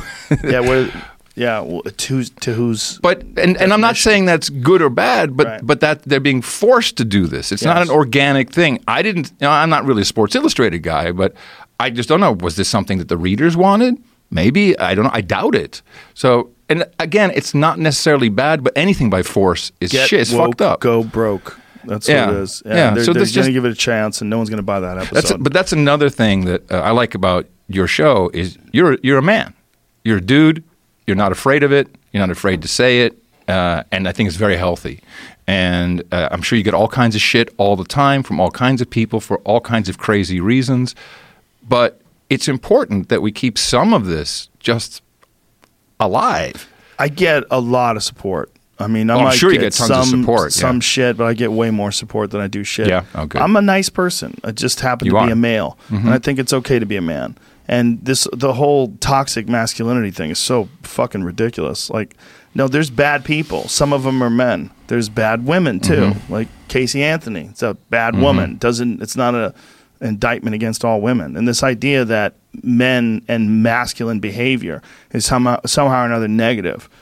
No, negative people are negative. I mean, that's what it is. Exactly. Men and this attack on men is so stupid. It's to throwing out the baby with the bathwater. That's what it is. It's just dumb. It's dumb people that are doing it, and they're doing it in an articulate way and in a passionate way, and they're using all their verbal skills to try to argue it in a way that they seem to think that it's justifiable. But it's basically a tribal thing. And then what you see is big corporations who, if anything, want to be on the right side of history. Right. They will never go against the mob. Of course. You just Right. don't go. And so And it's not even the full mob. self-perpetuates. It's not even. It's like No, it it doesn't could matter be if very 80% small. of the people are supporting you. 20% of the people not supporting you is a large number if they're active. and it's such a waste of time. Yeah, it is. So when are we smoking some weed? Because I'm about ready. We could do it right now. Now I will say, beware. My Tourette's will get significantly worse, but That's fine. But that can be entertaining. How have you had that your whole life? Since I was diagnosed when I was 7. I actually didn't know about it until my dad passed in November, and Jimmy, where's that aluminum ashtray that was here? and my which one? The This aluminum one? There's a little one. No, that's not There was an aluminum. aluminum one that was out here. Oh, here. This one. Oh, there it is. Yeah. Yeah, there we go. And We got a little joint right here. and so my sister, was talking to him and wanted to know a couple things, and she wrote up a little kind of like report. And I was reading, I'm like, oh, fuck. See, yeah, Adam was diagnosed at 7 with mild Tourette's. Like, they never even fucking told me. Thank you. They didn't tell you? No, I've known it because I got twitches and things. And MTV was great for me because the segments were like a minute and a half, and I can control it for a minute and a half.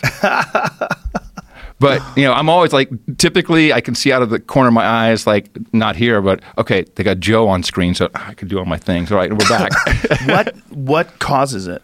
Yeah, don't know. No one knows? Shit firing in your brain. Does anything calm it? Well, it's not. No, I mean, I'm sure there's some crazy ass drugs, but I won't do that. Right, of course. Well, you seem to have a very, very mild version of it. I mean, why would you fuck with your neurochemistry? It's who I am. Yeah. So I'm 55. I don't give a shit anymore. Right. It's a part of me. I'm just saying it up front because you'd be like, what the fuck is Curry doing? Yeah. That's why I love radio. I've always been a radio guy. I can be like ticking Right. away and like no one sees me. Oftentimes if I'm doing a long thing, I'll just be like completely my eyes shut wide and I'll be into it and no one can see that. Right. Well, there's something beautiful about audio only. I mean, I really enjoyed doing audio and video together on this show, but there is something pure. Is there tobacco in this? Oh, no. No? No. Why, do you want some with tobacco in it? No, that's just weed. No, I stopped Yeah, that's why I smoking pulled that tobacco. one out. We have blunts here, which I like. Oh, I do. I've never done a blunt. I'd do one, but see how this goes. I will give you a couple of minutes. See how that And where's the goes. Black Rifle coffee? I got the turmeric Do you stuff. want some? Yeah, I'd love some. The turmeric, I'm just Okay. afraid my lips are going to look have to like make up some coffee. I puked. Yeah, I know it does, but it not doesn't really really a- show up. It's, Oh, really? Yeah, not on camera. It's you get a little bit of a hue to your lips with the turmeric, but that stuff's delicious. Turmeric is fantastic. Yeah, in the coffee with that Laird Hamilton superfood blend, it's very, very tasty. Yeah. And No, you- it tastes good. I like the taste. You're doing something good for your body. It's actually good for you. Legitimately. I tell you, man, that's the best thing for my body. It is, I don't know right? the inside of a doctor's office or a Calms you. hospital. I mean, I'm hanging together from THC. Texas is weird, though, right? You No, have it's to be n- medical? No medical, no nothing. No. It's free now? No, it's illegal. Oh, everything, even medical? Mm-hmm. God damn it. Jesus, Texas. It's not like, well, in Austin, they haven't really decriminalized, but they're like the cops are. I mean, the you other know, way. they really can't get away with letting people steal and rob and do crazy shit on the street. You know, it's like here in California, you can steal up to $950 and then also go busting people for weed. So they really got better things to do. So they're not really making a problem out of it. But But it's still a problem it's still if illegal. someone wants to find a reason to arrest you. Oh, absolutely. And then it becomes an issue. Absolutely. It's just sad that Texas, which is one of the most free places in the world, you can have a fucking giraffe in your backyard. You can't smoke a joint. But it'll change. It's Yeah. inevitable. It'll change. I It's think interesting so. because, you know, growing up in the Netherlands, where marijuana was never legal. It was just they called it oogluikend toegestaan, which means we look the other way and it's okay. That's basically what it is. Yeah. And you know, it was limited to coffee shops where you can sell it. That's still kind of that way. You're not actually allowed to produce it, but okay. The Netherlands, Holland is a narco state. I mean. All your ecstasy comes from there. Oh yeah, everything is shipped through the Netherlands. That explains all the techno. Of course, it was techno came with its own drug. Dutch kickboxers were famous for coming out to techno music. Yeah, Like Holland, I don't know if you know, is like the birthplace of some of the greatest MMA. kickboxers of all time. Not really MMA. well, I knew some MMA guys. There's some MMA guys from Yeah. Holland, but it's really famous for kickboxing. Okay, I didn't know it was kickboxing. Yeah, like- I really don't know shit about it, but I do know that a lot of guys there become very famous. Like it's the greatest of all time. Mm-hmm. There's like it's a crazy pool of talent that came out of Holland. Yeah. Yeah, like Well, it's Ramon Deckers and Rob Kamen and Ernesto Hoost and Peter Ertz. Like the names of these Dutch guys, these all savage Dutch guys, and everybody was like, "How Holland? Like what's happening over there?" It's a very interesting country. I'm very glad I grew up there because it gave me a worldview. I think that it's incomparable. So the drugs has never been a problem. You could walk into a bar at 13, look like you were 15. That's changed now. Look like you were 15, you could drink beers, order a beer. How old do you have to be to drink?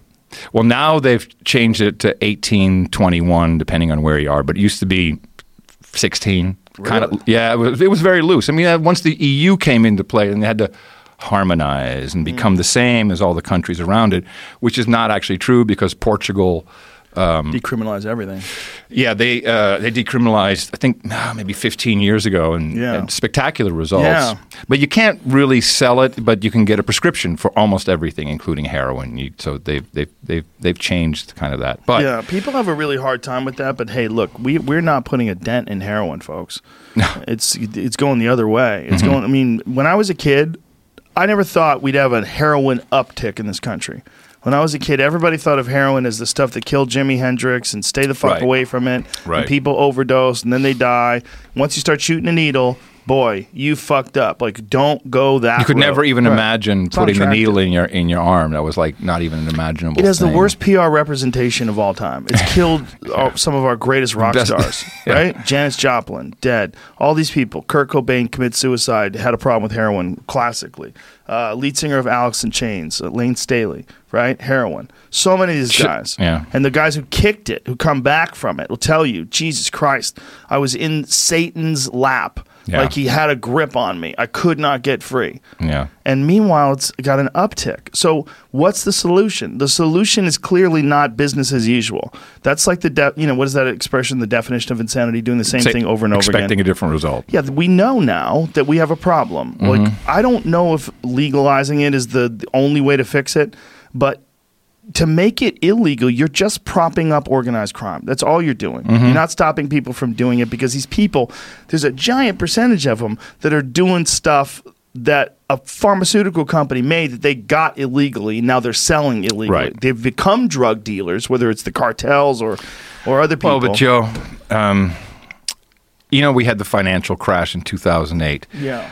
I don't think the trillions that we put in really saved us. I think the drug trade in general was the only thing that kept the economy running at the time. I mean, this is so big. The money in drugs is so astronomical. You can't even fathom how big it is. It's If bigger you than include pharmaceutical drugs, so many industries pale in comparison. I mean, HSBC was literally laundering the money from Mexico with drug dealers just coming up on the Mexican side, throwing millions of dollars a day into the deposit, and it got pushed out the other way into the legal system. Jesus. James Comey was running that at the time. Jesus, James. He was well aware. It's just nuts how much money is involved in it and how many people look away. People are trying to stop different flavored tobacco smoke. I see you're a vapor. Well, that I actually looked into that very, very deeply. Yeah. This was the tobacco industry had a problem. The problem was this. I kicked cigarettes with this. Because it's just, you can have nicotine in it or not, but, it's not a tobacco. And have you had any health consequences from using that thing? 'Cause Zero. I keep hearing about people getting lung issues. Well, okay, so a couple of things happened. The lung issues, and I don't know who you know personally, but there was this... I don't know anybody personally. Okay, there was a scare, and the scare killed a couple of people, like 10 people. And what it turned out was that was people who had vaped THC cartridges. And because the people who you buy your THC cartridge from a dispensary here, it's actually packaged by somebody else, not by that person. So you have, King World or whatever, these different, that's kind of a reputable brand, but it's packaged somewhere else. That means putting the stuff in. And they put in some vitamin E acetate, and that just kind of like created heat that up and became a web of some shit inside your lung and fucked you up. So that's a bad thing, but it had nothing to do with vaping nicotine with the typical chemicals that you get from reputable companies. Can I ask you this? Is the vaping from marijuana with their process is more problematic than vaping of tobacco? Well, it certainly was in that case because someone changed the formula. Then you need to have some oil in there in order to keep it liquid and for it to just for it to be able to go into the vape and not. So the be issue was actually piece. the vitamin E oil? Yes, yes. And so that stopped, of course. Somewhere someone did something shitty and that happened. A really high guy actually said this to me once. He told me that he uses organic MCT oil for his vapes, and he was like handing me his vape. I'm like, bro, I'm not sucking on your vape. I don't even know you. You could be a crazy person. You could be DMT vapes. They have DMT vapes now. Somebody hands you a vape pen, you might be going into orbit for 20 minutes. Yeah, for 20 minutes. But what if you're driving?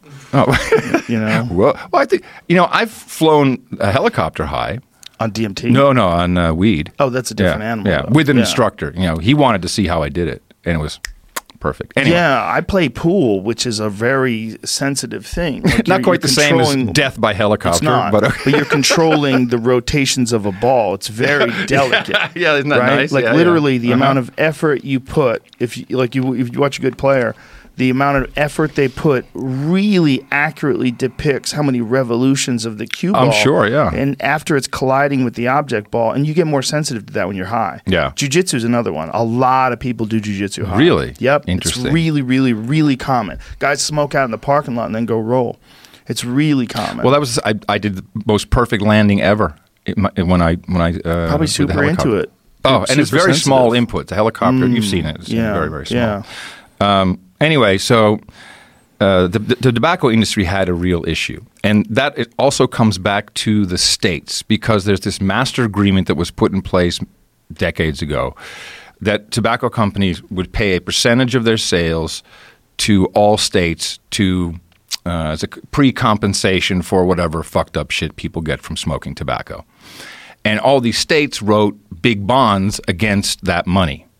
And so when the income from the tobacco companies was decreasing significantly because of vaping, all of a sudden the states are going, especially this one, oh, what the fuck? We have these bonds are going to go bust. That's when you have your state bond go bust, this is a real problem. It's a financial issue. States and cities and everything go broke. So everyone had an incentive to get rid of vaping and get people back on tobacco. Altria bought Juul, The vape, the vape. vape pen That's thing. I mean, this is hardcore. This is got a battery. It's all technical. You get the vape juice. Juul is a prepackaged product. Kids were buying it like. What is the candy. benefit of that over a Juul? You can control how much the Because I draw see is. dudes that look like dragons. They blow these gigantic. And you can put whatever you want in it, not just limited by what Juul wants to sell you. So we that got the some coffee. Oh, nice, Black man. Rifle coffee in the house. It comes with nice. You can. The mug is yours too. Oh, thank you. You can keep that mug. I want one of yours though. Do you have a mug? Do you make a No Agenda mug? So noagendashop.com, which we don't run.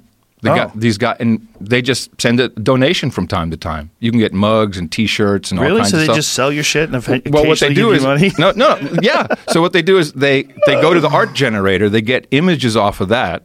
Then they put it on T-shirts, mugs, hats, whatever. They sell it, give a third to the artist. They keep a third, and they eventually give us some money.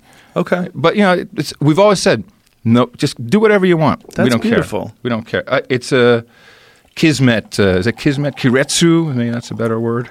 I don't know what either one of those mean. Do you know what those mean? I don't know either. It just sounded What does it cool. mean? That's like something Larry Ellison would say. Isn't kiretsu when two companies agree in like Japan to do some kind of business together without a contract or kiretsu? Okay. Kiretsu. Yeah, those are nice contracts. Verbal ones from people you trust. Cheers, sir. Yeah. It's like Glad we got together to do this. likewise. It's way overdue. Way overdue. For sure. But those are good relationships when you have a relationship with somebody where you don't have any paperwork. You just like each other. Dvorak and I, we eventually had to, do an LLC because the IRS was going. I don't understand. People send in checks, they do PayPal, Right. they give cash. So we have, all, and they just like, could you just make it a little simpler? Can we just cutting it down the middle because there's no one else involved. Yeah. But otherwise, we just had a handshake, for a decade. It's like you didn't ask me to. Oh, is this my release? Yeah, that's what it is. Yeah, I was like, you didn't ask me to sign a release, fucker. Okay. Well, look at this whole thing here. We made that just in case. Because you don't want to get sued by Yeah, somebody. well, I you understand. can. Of this course, is a weird, of course you can. weird world. Yeah, particularly. Well, you got celebrity guests on. Yeah. The only thing I have to be careful about is slander, I guess. Yeah. Anyway, back to because you like this story. Okay. So tobacco states, everyone's keyed up. They buy Juul for $18 billion. They buy it as a write-off. They want to get this company out of the market. Really? Then they go to the FDA and they start all this shit about flavors. You saw it everywhere. Yeah. It was massive. It was a perfect storm. We got 10 people dying from vaping something completely unrelated. But vaping, e-cigarettes. He had an e-cigarette, he died. It was actually, he vaped, but he vaped a bad THC cartridge and got a severe problem. So you know how the media plays that, and it just kept on spinning. They're like, well, we have to stop children, and the way you stop it is by taking away the flavors, because children, they want flavors. That's what the problem is. So that fucked Juul over, and actually Altria, who they bought Philip Morris basically, so it's the biggest tobacco company. They already wrote down half of it. Like just taking the fucking L on it. They want to get rid of it because in the wings they had their competing product, which is IQOS. I quit ordinary smoking. Small I, capital QOS. And it heats tobacco. So it looks like a vape pen. But it actually runs on tobacco and it doesn't burn it. It heats it up. Has some kind of mechanism in the filter. You inhale, and it's almost their dream, which is the smokeless cigarette. Very close to it. But most importantly, it's not a nicotine, synthetic nicotine. It is tobacco product, which is their business. And they really ratcheted this up so high that they got Trump involved. And Trump actually, with Melania, they did a thing with Alex Azar, the Health and Human Services Secretary. He said, this vaping is very dangerous. We have a kid. Actually, it was one of those moments where everyone loves to jump on Trump. He said, Melania has a kid. He forgot to say it was his, whatever it was. And now he's actually been overheard saying, I wish I'd never gotten involved in that fucking thing, because he figured it out. He figured out it was a huge scam. The bill has been stopped, but now they're still trying to push through a bill that will help the tobacco companies even more. by outlawing any type of flavored e-cigarettes or juice liquid. They just want to get rid of it. So it's really like Who Killed the Electric Car? It's exactly that. And they just go look at it now. IQOS, they're launching. There's news stories today that say, oh my God, it's the saving grace. We have the new product we've all been waiting for. Right at the moment that vaping is going to kill you, it's hooking children because of flavors. So do you think they're hiring people to write news stories, and the news organizations are picking you up because they're being told to just do a press release. Just do a press release. Come on.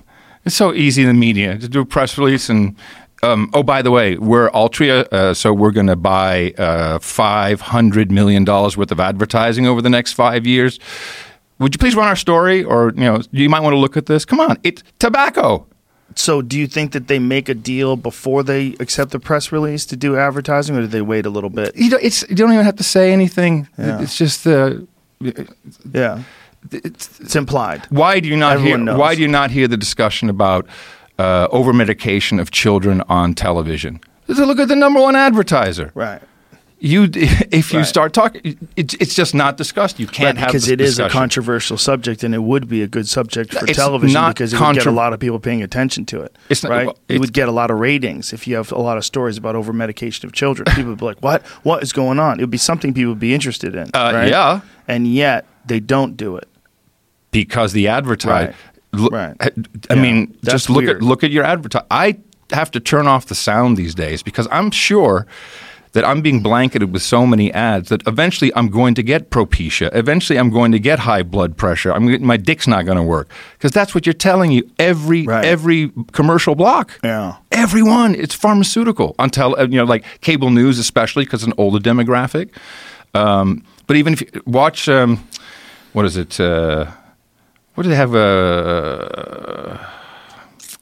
Where they have 2.5 Men running all TV Land. 2.5 Men, and what's the other one? Doug and Carrie. I love don't watch that. those. Come on, Kevin James is 2.5 Men. No. Doug and Carrie, where he's the UPS driver. Oh, King of Queens. King of Queens, yes. yeah. But I don't watch. Oh man, sitcoms anymore. I can watch that. That's a funny show. I can just watch it over and over Kevin's again. a good dude. But and then a very funny guy. Every commercial break, boom, drugs. Yeah. What is it? Which documentary was it that had a description about the United States saying that we are one of 2 countries in the world that allows advertising. Yes, I think Australia is the other. I think it's New Zealand. Okay. It's either Australia or New Zealand. Sorry, either one, because that's like a real fuck up. Yeah. Call out the wrong one of those two. I'm pretty sure it's New Zealand. But that, for whatever reason, everybody else is like, what are you, crazy? Yeah. And once we got it in there, it's like, once something becomes something that everybody does. We are crazy. It's really difficult to fix. It's crazy that we do that. I'm going to get you a blunt.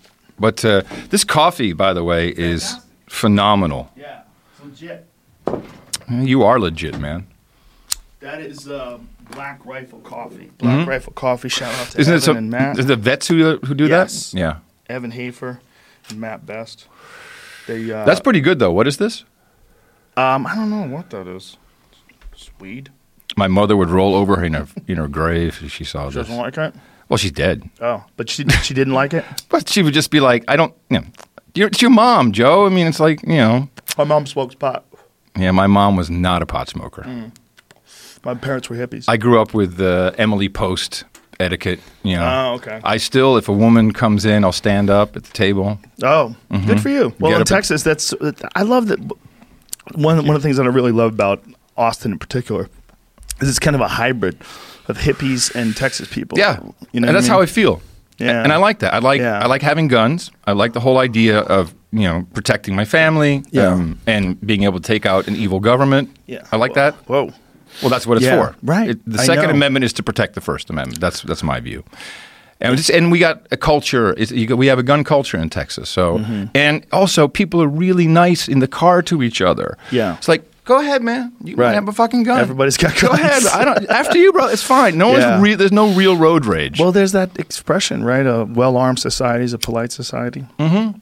Now, I'm not saying that that's my rainbows and unicorn vision of the world. I'm not either. But it works. Yes, it does work. It does work. There's places where people are armed that it's a really nice place to be. It doesn't mean bad things can't happen there. And when a bad thing does happen, interesting. This stuff, you like it, right? Yeah, I've never done a blunt. Oh, it's good, right? Charlie Murphy got me into these. So that's a pre-made blunt? Mm-hmm. Yeah, Charlie would actually make them. So how much tobacco is in there than me. versus? It's the leaf on the outside. Is it rolled on the thighs of virgins? I don't believe so. Oh, like Bill Hicks' bit?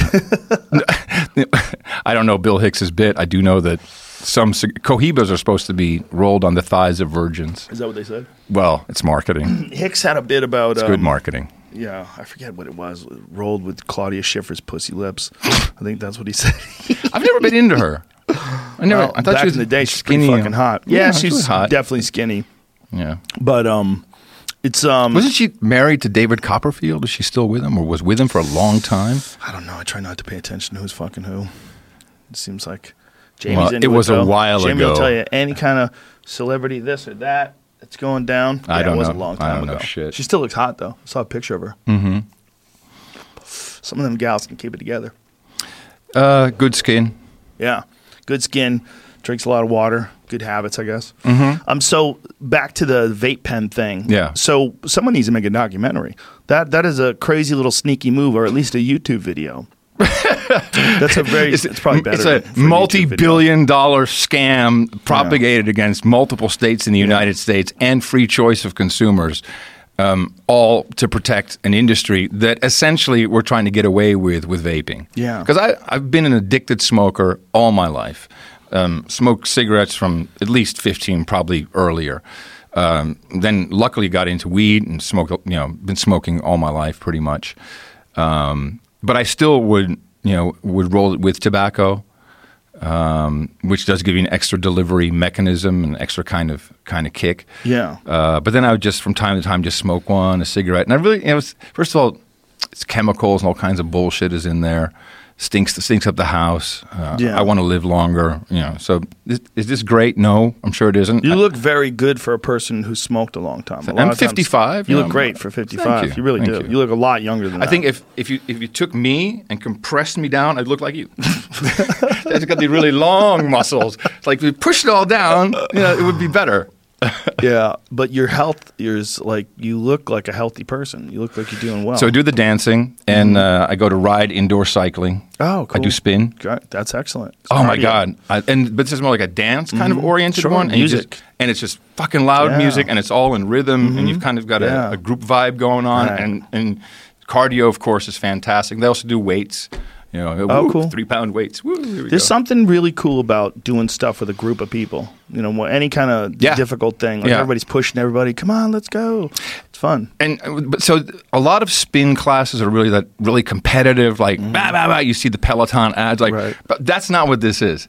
This is you're standing, you're sitting, you're tapping back, you're doing crunches, you're doing push-ups, all to the beat. So the faster the beat, of course, the faster you're doing it. So it's like dancing, but then on a bike. Right. And I like being yelled at in a dark room. Right. There's like a boot camp vibe. And so I don't have my hearing aids in. I don't have my glasses on. So I'm kind of like, you're blurry right now, but I can't see. So I can't see the hottie instructor up there. It doesn't make any difference. It's just something about the vibe. So I get into it. Yeah. Tell me about the hearing aids, because you took them out when you got in to put the headphones on. And this is from listening to music too loud. No. You'd think. No. I have a genetic problem that I didn't know about until 3 years ago. And so it's not, and I went to an audiologist. Well, here's what happened. I started noticing, Tina and I had been together for a couple of years. I started noticing I was saying, excuse me, what? I wouldn't hear stuff, or she would say something that I couldn't remember hearing. And I brought it up to her and I said, do you think I ask you to repeat something a lot? She says, no, it doesn't really bother me. And then it says, but the TV is very loud. I said, really? The TV is very loud. I said, oh, I don't even realize that. So I went to an audiologist, and lo and behold, my grandmother on my dad's side was completely deaf almost from her teens. So I have some of this, but it's been okay. Only as you get older, the levels, to see like here's a level where you can hear everything. And I was already kind of there, so now it's just due to age, just everything goes down a bit, and so I'm missing 1K and 1 kilohertz. I'm missing different tones, and And so I went to an audiologist and said, well, it's very mild, but yeah, this can make you repeat stuff, and it will get worse over time.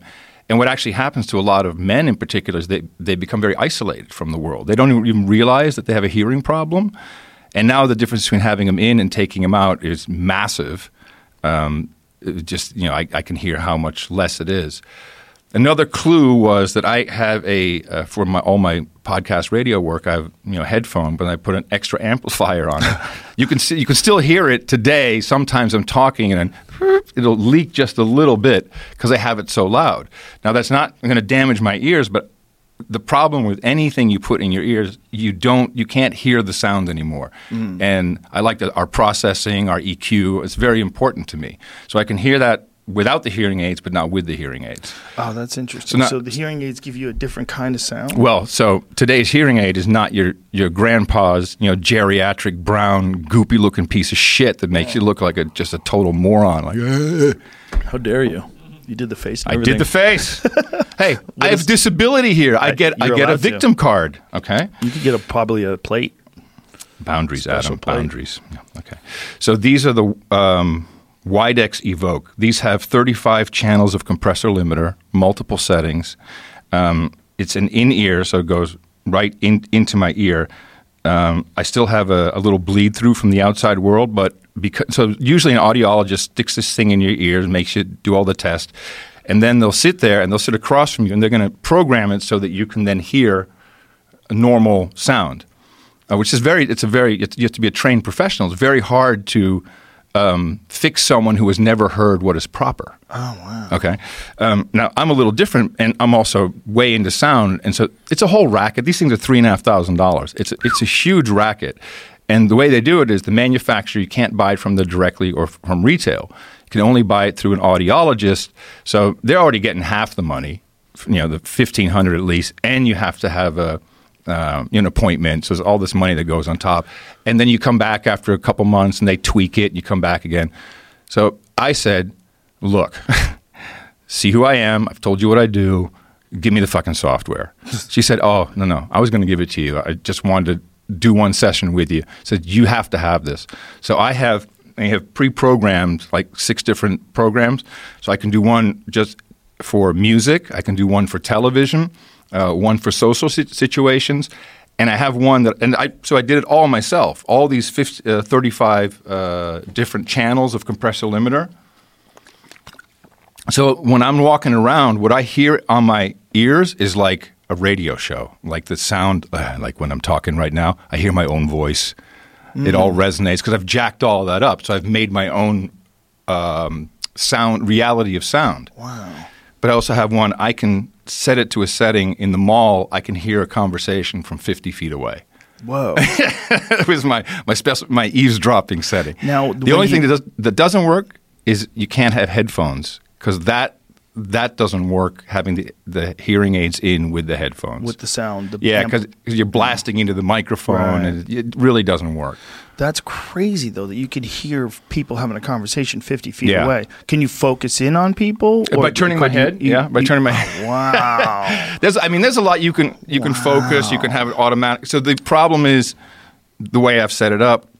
You can drop a pen there. If I don't see it, I might hear it over there. Yeah. Now, that's always going to be a problem. They have an algorithm that will try to guess where the sound is from and tell your ears that. So basically, I'm not the guy you want in the battlefield. Like telling you where the shots are being fired from. Oh my God, that's hilarious. I just can't hear it. Wow. But just for so it just doesn't work with headphones. That's why I take them out.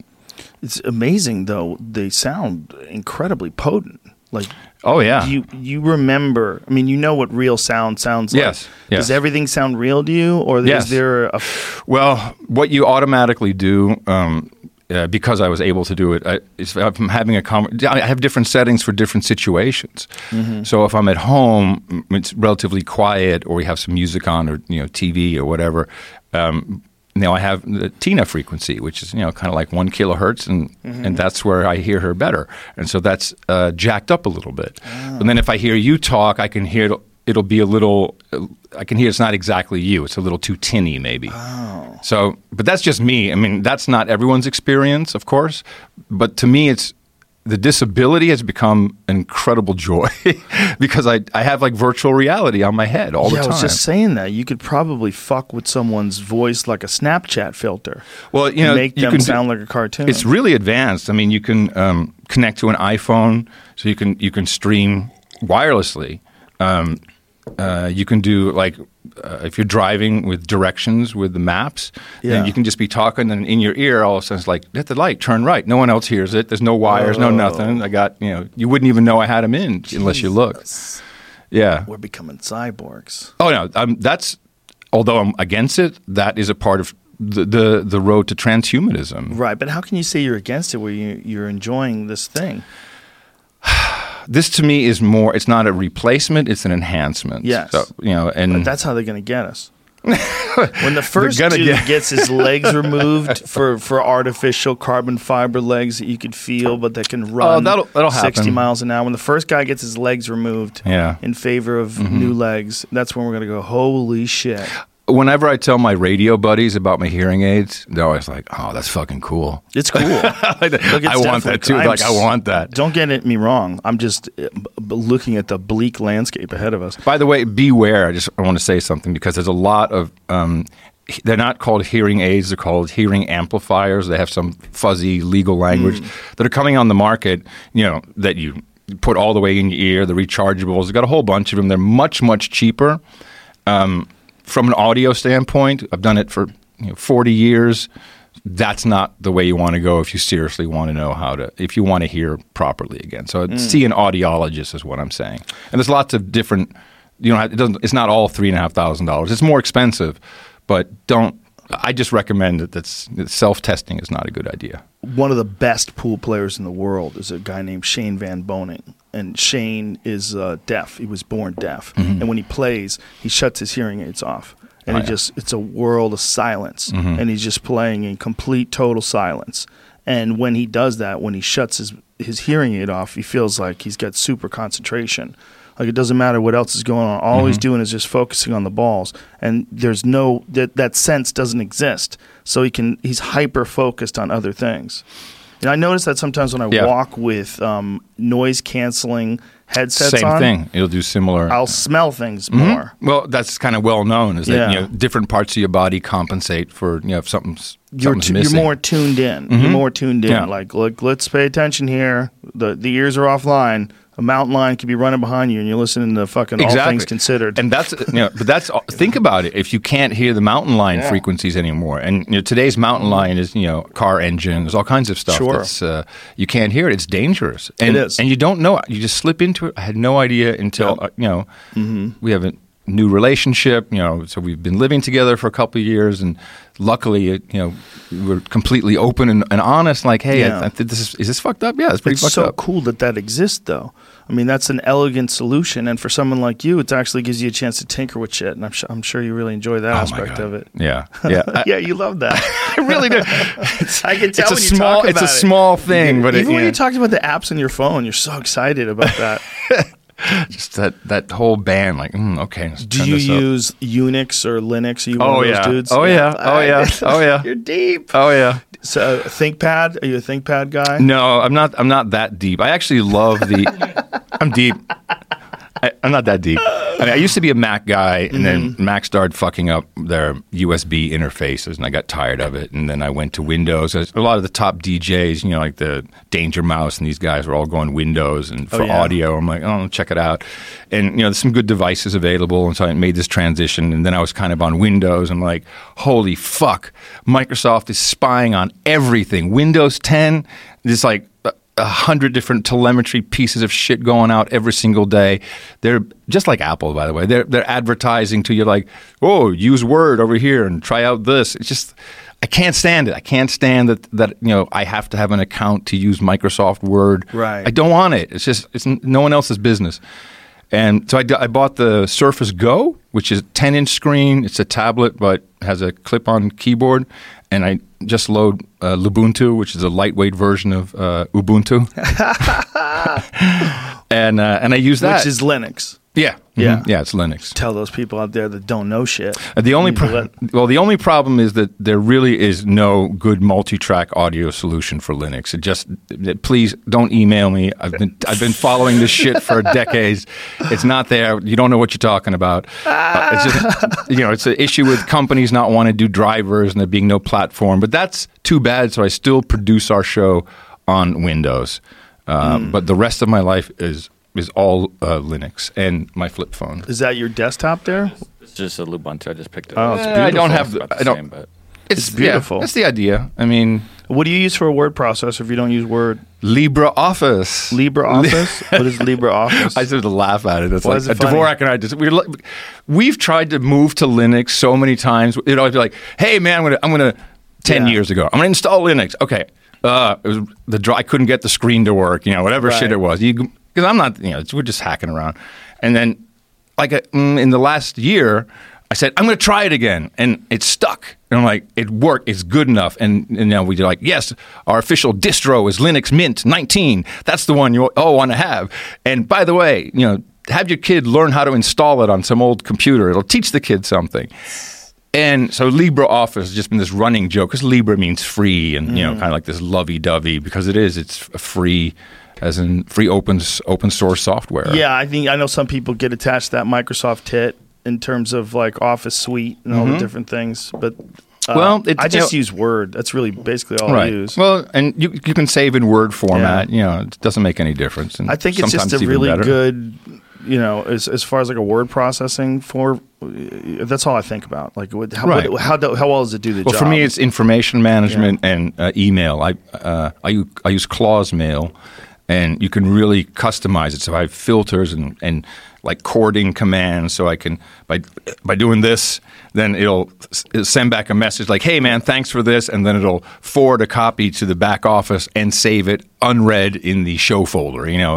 That kind of stuff. If you want to get balls deep into the world of computer technology, it's a long river. There's a lot of stuff to know. I've been It's using really my first interesting. computer was the Sinclair ZX80.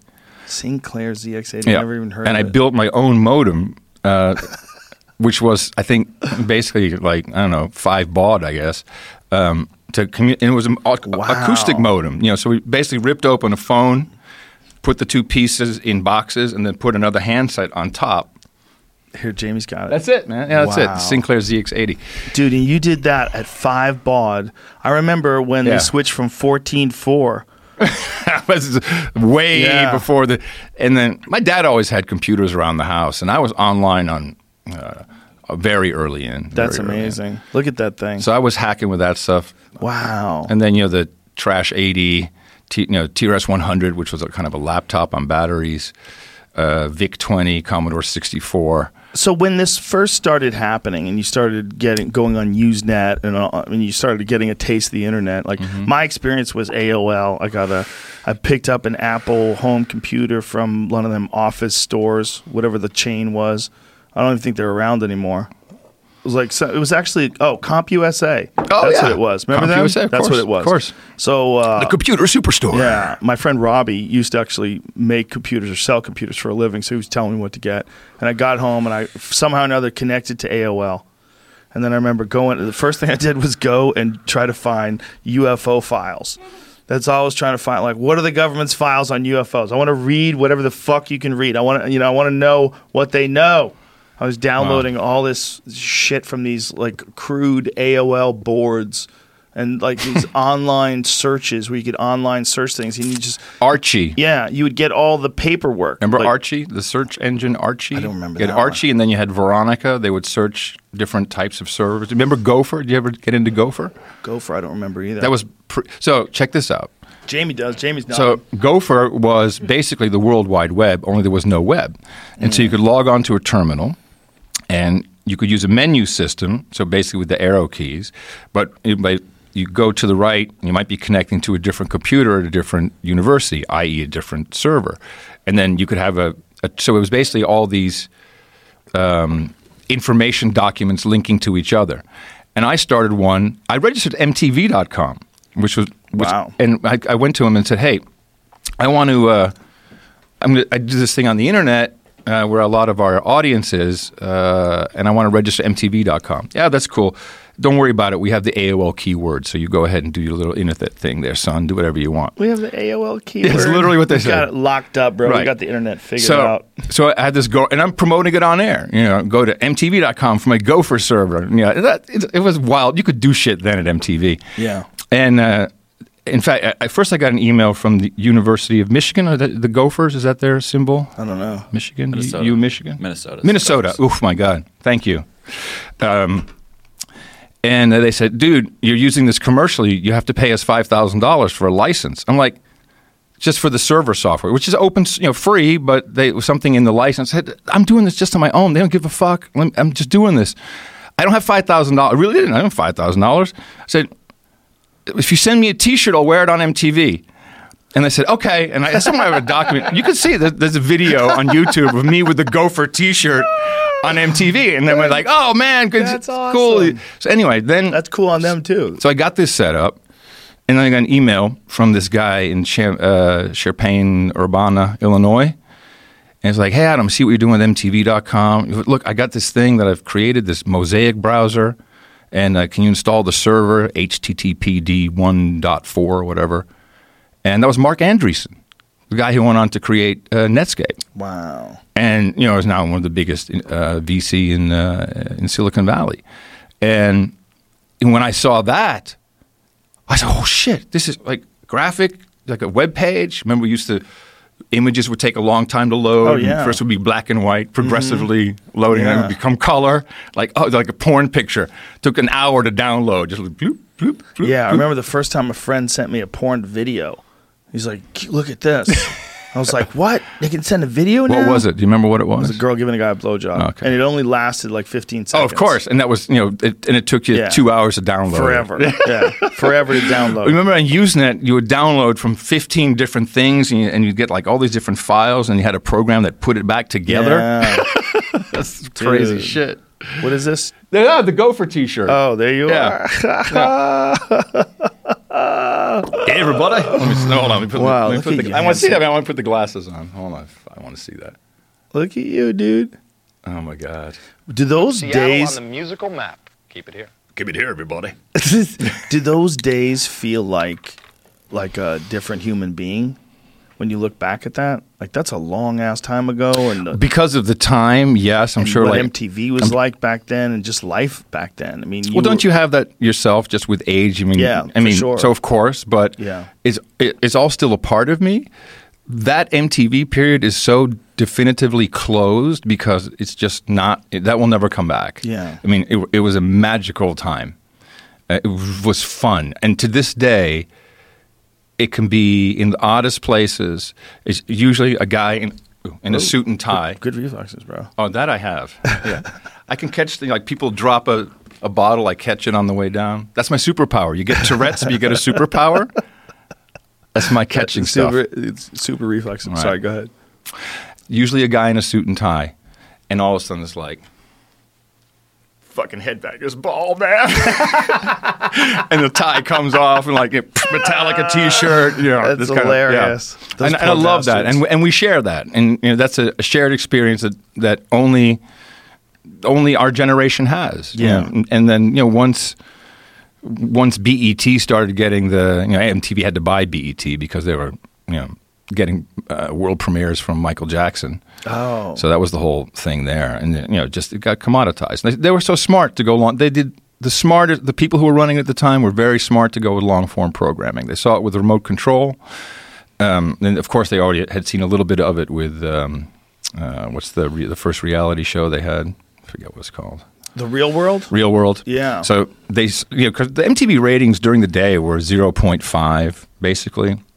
And I was always proud that I would sometimes break one, but I had interesting shows that people like to watch, like Dial MTV. That was the precursor to Total Request Live, Carson Daly show. So I did that, and that was just the top 10 of the day. But people had the idea that they were making a difference in the chart, which they weren't, because it was number one. Can you guess what was number one requested every single day? What? New Kids on the Block, and It was the biggest problem in MTV. So sometimes they just did. Oh, they didn't make it on. Gee, or we're not playing anything under number 5 today. Oh, New Kids on the Block are 6. Gee, which it was kind of bullshit.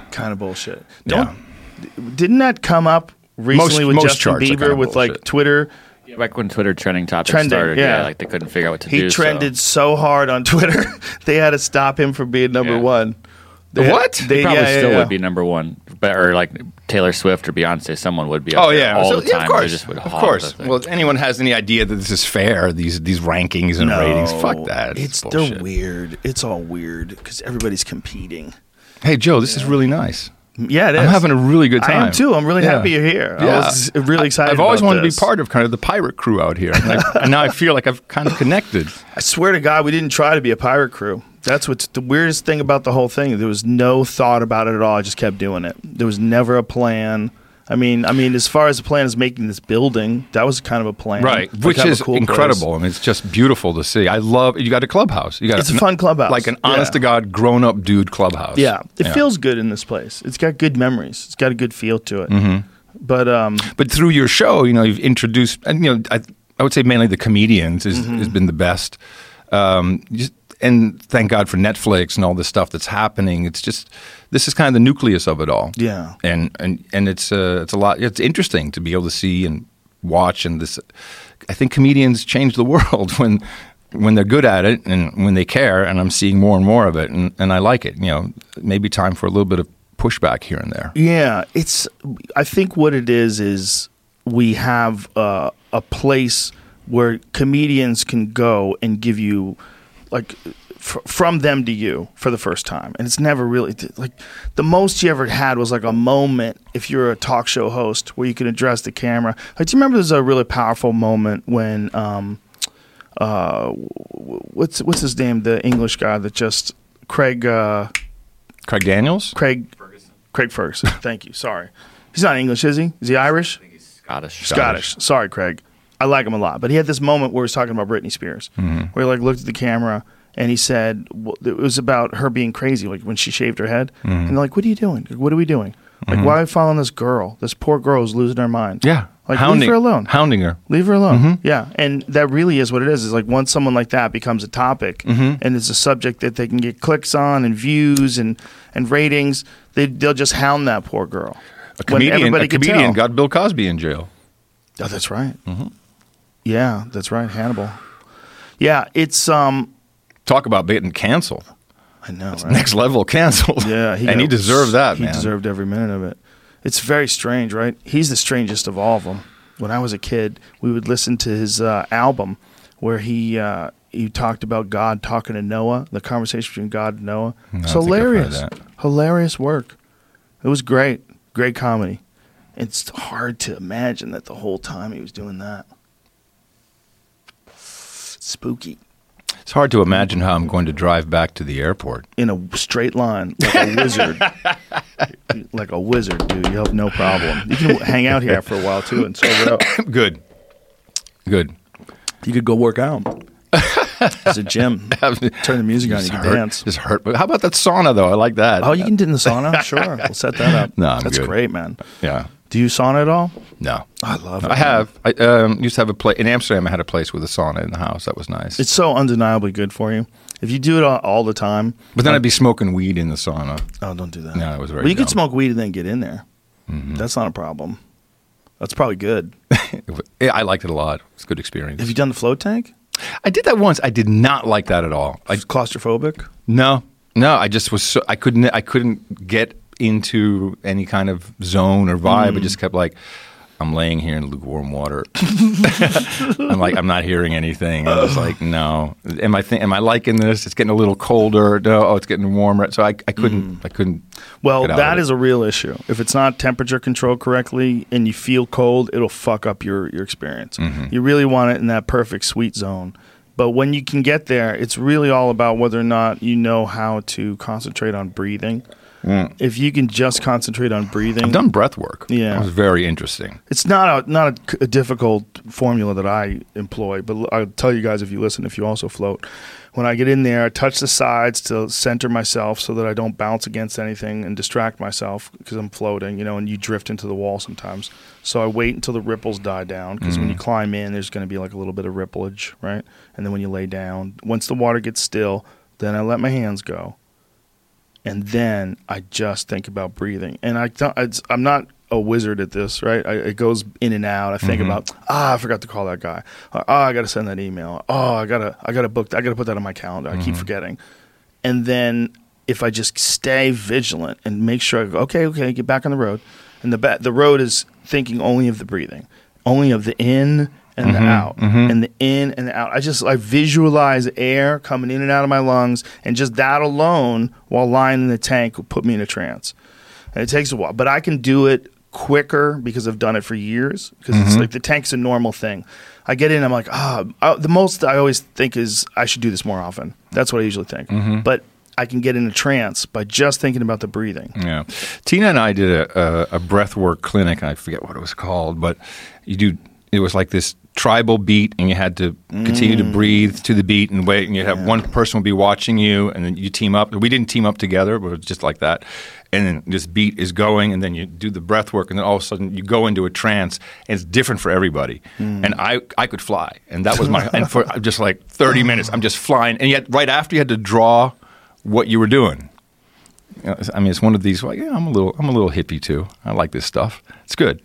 So you draw it, and then I just drew it as I was flying. I was just like this, one of these like moves. a jetpack man, kind of, yeah, like Iron Man. But I could just because I'm a pilot, so I knew how to steer. Yeah, I was like, oh fuck, this is all I need. Wow. And people had different experiences. One woman who I was partnered with, her turn, and they had told me that she could get a little funky.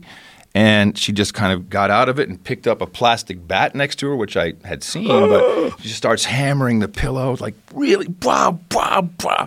Oh, my God. And it's just, but fantastic. You come out of it, you're like, wow. I mean, that was just such a great experience. I bet that bitch does that shit at Starbucks, too. I bet she's just wild, just looking for an excuse. She goes to the yoga class, starts punching the walls. Oh, this pose. Maybe. Maybe. So, but tank. But holotropic breathing, I think they call that. That's probably what it was. Yeah, I mean, I know that is one of them. I don't know. Maybe there's other methods that they do it, but the people that do it say it gets you high as fuck. See, if we were live, then Tina would text me now. She's like, she knows all that shit. Yeah, I think Aubrey's done that shit. I think it's holotropic breathing, right? Is that the only psychedelic breath? There is a for sure a method that people you can study. do so much with your breathing. You can do all kinds of crazy things. I mean, have you ever seen those yoga dudes who can suck their stomach in and do that? They do that little thing where their stomach goes into the side and to the side. I don't find it particularly attractive. It's very impressive. I'm like, I've never really understood it. Like, what are you doing? I didn't know it was an exercise. I just thought it was showing off. I don't know what the fuck they're doing. Because even though it's impressive, I've never attempted it. It's one of those things where I look at it and I go, yeah, look at that. Like, yeah, it's impressive, but to someone who can actually do that. Is it a thing? Is it like I don't know what they're doing. I have no idea, but there was this famous jiu-jitsu guy named Rickson Gracie, and he was famous for it. He was one of the first guys to incorporate yoga into martial arts, like really seriously, and it's the greatest Gracie of all time, right? And he would lay there. There's this video from this movie Choke where he's sitting there in a lotus position, and he's doing this crazy shit with his stomach. You can't even believe it's real. Watch this. Look at this. Watch this. This is Rickson when he would do this this intense breathing, but then see he would move his stomach. This is from the movie Choke. But watch what he can do with his stomach. Whoa, yeah. Yeah, look. Yeah. Okay. Look at this crazy shit where he could pull it to the left and to the right. He has ultimate control over his breath. And that strength and control over his breath from all these breathing exercises that he did was a big part of how he could fight and how his jiu-jitsu was so strong. He had incredible breath control. He had incredible body control. When you say too. why his jiu-jitsu was so strong, what does that mean exactly? He was the most dominant of the most dominant family. So in the his fighting skills in jiu-jitsu? Okay. He's a legend. Like a legit, there's very few universal legends. Like I should come during one of your fighter talk things. I would learn a lot. Yeah, it's interesting. Yeah, but this guy's one of the most interesting. He's one of the most interesting because his family in Brazil was famous for creating this form of jiu-jitsu, Brazilian jiu-jitsu, that went on to win the Ultimate Fighting Championship and really revolutionized martial arts, right? But he was the champion of the family, and not just by a small margin, by a large, universally agreed-upon margin, where all of them would go, Hickson's the king. Like, no one's even close. Everyone says that. He would go and he would get some of the best black belts in the world, like 100 of them in a room, and he would just, one after the other, tap them out. One after the other. Is he still fighting? Is he still? No, he's an older man now, and he teaches, and I know he still trains, and he's involved in these big seminars because his opinion is very, very respected because of his intense level of jiu-jitsu that he was able to achieve. But he literally had peaked. He hit past everyone. He figured something out to get way above everyone, and I think that had a lot to do with it. I think the yoga and the mindset and the meditation, his mind was strong. And then because of the yoga, his body was really flexible and really well-conditioned. He can contort in these amazing ways to achieve submissions. And then also his jiu-jitsu was so sharp. Like his family created it, and everything was polished. Everyone knew everything, that the correct defense, the correct offense, where you never make mistakes. You can't be in this position, always be here, abandon that and go to this. You have plan B, C, D, and you keep going with him. True master. He's running these trains of techniques on people. It's special to watch. Anyone else like him? There's a bunch of guys now. There's a bunch of fucking assassins now. But in his day, he was just, there's no one person that stands out above like everyone. There's this kid, Gordon Ryan, who's this really elite submission artist who taps everybody in competition, and he's trained by I'm sorry, what does submission artist mean? Well, there's jiu-jitsu with a gi, right?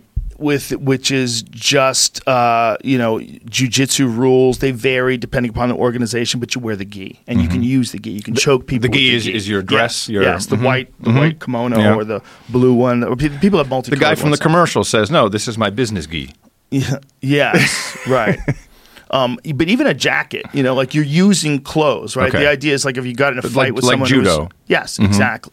It actually comes from part of judo called niwaza, which is the ground fighting. I did a little judo as a kid. Okay, perfect. Very little. Jiu-jitsu came out of judo. Judo was the original in Japanese jiu-jitsu, and then it became Brazilian jiu-jitsu when the Brazilians legitimately changed it and altered it. And then there's submission grappling. Submission grappling, there's no gi. So most of the time, guys wear rash guards, skin tight, surfer rash guards, those kind of things. Yeah, okay. Or or skin tight shorts. Can't really hold on to it. Exactly. Their idea is you can't grab close. It's just about. It's like wrestling, but it's wrestling with chokes and arm bars. And in that world, there's a guy named Gordon Ryan who's a real prodigy.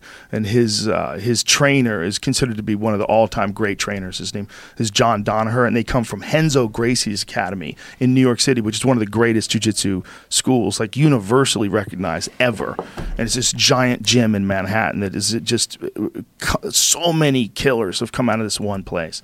So that kid is probably the top of the food chain today out of everybody. But even his dominance is probably slightly different from Hickson's, because Hickson there was no losses, there was no draws. There was he was just dominating people. Just everyone got dominated, and everybody came out of it going, "What the fuck?" He just ran through everybody. Well, how did it end for him? What was his last? Hickson? Did he have a big exit? No, he had a giant fight against this very dangerous guy in Japan in 2000, and that was an MMA fight. And he beat his ass, and so that's a nice exit. That's nice. Yeah, he won out on top. That's Nobody ever beat him in a mixed martial arts fight. He really didn't fight a lot of there was a lot of opportunities for different people that he could have fought, but he just didn't want to. Didn't feel like it. He's just a free spirit. But my point, I don't know what the fuck my point was. Well, here's a question. The stomach thing? That's what it was? Do you think it's breathing? That's where it was. Do you think it's a gene, or is it the environment that I have absolutely no interest in fighting of any kind. I don't watch it. I saw The Thrill at Manila. My dad got me up in the middle of the night. We were living overseas to see it, and I thought I appreciated that as a world event. Yeah. It's just never. What is it? Some people I just don't. I don't understand it. I don't like it. I think it's cool that you don't understand it. Understand it is probably there's nothing in me that says, "Oh yeah, I want to see the guy beat the other guy's ass." Yeah, that should be perfect. In a perfect world, everybody should be like that.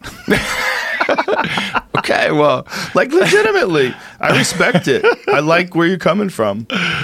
I'm fascinated. I'm very interested. As I said, I did a little judo. That was mainly because I was getting picked on at school. My dad said, "Here, going to judo," and so I learned how to fall and how to dive over like 5 kids and then roll and then get up again. And after that, I got kind of I didn't like it. I don't know. I didn't like it. And then went fencing. I was actually very good at fencing. I like that a lot. Martial arts for competition it's a strange pursuit. And professionally for competition, it's an even stranger pursuit.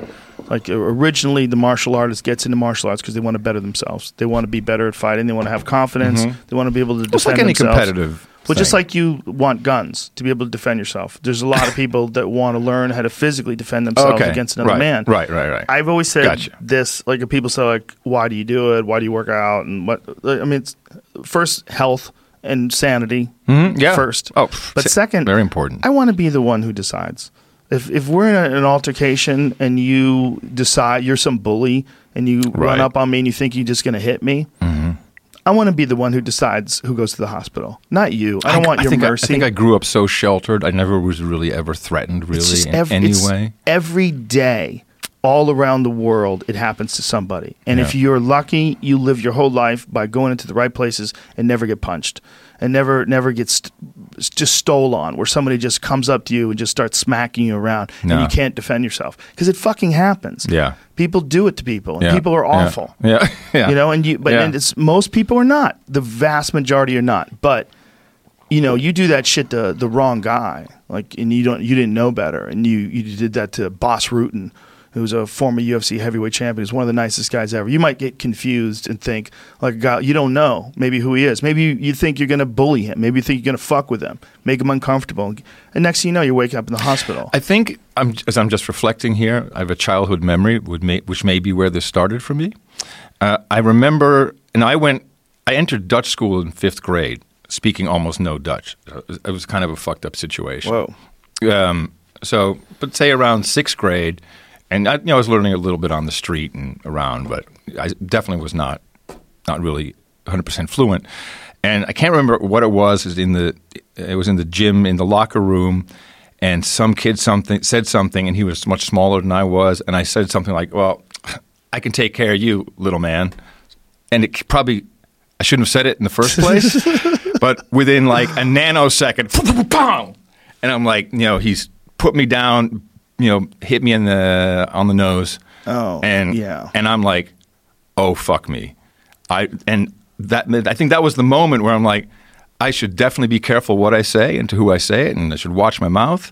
But maybe that skewed me from that moment. Oh, for sure, that's it. Yeah, for sure, that's it. And I was it. So I was like, how old are you? 12, something like that. Oh man, for sure. Yeah. That's gonna leave a stain in your consciousness. Oh, thank you for bringing this up. No, listen, this man. is like therapy here. This is great. Right. I mean, I think everybody needs to know why things bother them, why things like conflict bother them. I don't know, as I'm old, you're 50? 52. Really? Yeah. So we're same age. Basically. Do you have more of those moments now that you think, oh shit, that's what happened then, and that's why I'm having those? What you mean? Where you're doing something and you think back to a moment like I just had here. Mm-hmm. Hey, that happened. Maybe that has influenced me now today, how I respond to certain situations. Yeah. I'm having more of those, and my wife is having that too. That's smart. I like it a lot. It's very interesting. I think, oh God, if I only known this 20 years ago. Yeah, the origin of your behavior is an interesting thing, and the origin of your ideas and where you are now. It's we're just the way we choose to behave about things is very strange. But anybody doing something like that to you when you're that age must have been an insanely traumatic experience. You wouldn't want to watch. I didn't even tell my parents about it. I didn't tell my parents about it. Yeah, I was so ashamed. Yeah, yeah, it's hard. Yeah, the solution to that, as strange as it sounds, is everybody know how to fight. And you get into way less fights. It sounds crazy. It's right on. I think there it you should go. be It's taught. I think it should be taught just for peace. Whereas we seem to be going kind of the opposite direction with a general cultural education of young men, at least in the United States. I don't know if it's the same everywhere. I think it may be kind of propagating out there. Some of the nicest people I know are martial arts people. Oh, of course. Because they have their ego in a good place in comparison to the general population. They've been humbled in training. Everybody gets humbled in training. It's so good for you. It really is. And it leaves you calm. Like you get exercise in and you get some sort of a weird therapy too when you're a man. And just knowing that you aren't helpless. I've seen people that are helpless. It's very sad. I think it comes from anything you learn. Like learning how to fly, you're literally helpless if you're doing it wrong. And an instructor, a good instructor, will help you get into situations that you have to get out of, and that same feeling arrives. I think that's a part of just the learning process. Yeah, I should probably try it. You'd love it. Yeah. What should I try? What would the Tina's laughing her ass off like, oh yeah, here he goes. We'll talk after this, and I'll find a good spot where you could go and learn. And you would get a kick out of just the learning, just like you get a kick out of learning the dancing. Yeah, exactly. Especially like if you take something like Muay Thai. Muay Thai is really fun. I did a documentary in Thailand. Oh, did you really? Yeah, it was did you really see fights live? Oh yeah. It's wild, right? I love the rhythm of the music and the it's all cute. Clued into how they do their shit. Yeah, I went up to the Burmese border, the Golden Triangle, stayed with the Hill tribe. Whoa. I've done a lot of crazy stuff, documentaries. What is that how can someone watch that? It's called Veronica Goes, and Veronica was the organization that I worked for in the Netherlands, the broadcast company. Is it available online? Can someone find it? You can probably find bits of it on YouTube. Veronica Goes Asia, and so it was Thailand. I mean, we did a number of things. We went into a brothel, where the girls have all the numbers, and we filmed there. I remember going to the long necks, where they have all the rings on, and I was thinking, oh, this is going to be great. We're going to see the long necks 4.5 hours. And first you get from Chiang Mai to Chiang Rai up in the north. Then a 4.5 hour, 5 hour bus drive. Because we still had crews, right? So we're 10 people with producers and everything. And it's it's got to be around here. And there's like a big sign, almost in neon, long necks this way. I'm like, it's a fucking tourist trap. It really is. But then we went up to the Hill tribe. I'm sure that they've done it before, had crews over. But it's only women because all the men are in the opium hut, just completely stoned, smoking opium. The women run the whole deal. And they chew the betel nut root with a white paste in it, some kind of cocoa paste. And so, of course, for the documentary, I tried that. And their mouths are all red. Your teeth get completely red from the betel nut. Oh, my God. And I was like, oh, shit. And it was like an elevator. DMT can be a little bit of an elevator vibe. So it's like, poof, guys, I'm fucking hammered. Spit out all the rest of it. And it stayed with me for a good 45 minutes. What's the sensation like? A bit DMT, but very, very light version of it. So it's a psychedelic. I guess so. Just you felt this it felt kind of clear. Like, oh, this is kind of interesting, but all right, I'm pretty high. I don't know. I haven't done a lot of different drugs, so I'm not quite sure. But it was interesting, but I don't like the red teeth. It's kind of awkward socially. Yeah, it's a turn off. People know you're what is it? What's the name of the thing? The betel root nut. Betel root nut. I think, and cocoa paste. Or calling someone probably Coke and some red stuff. Yeah. Who the hell knows what it is? Betel nut root. What's in that jazz, Jamie? Can we find out? You got to see the women. Just though. You got to see their red. What of me? I think so. It's Veronica Goes America, Asia, and Caribbean. It's like an 11-minute clip on YouTube. Oh yeah, it's got you eating the beetle. So then we also had to drink cobra blood. All this stuff. Yeah, it's kind of sad because first they piss the cobra off, and then they get the venom. And this is in the restaurant.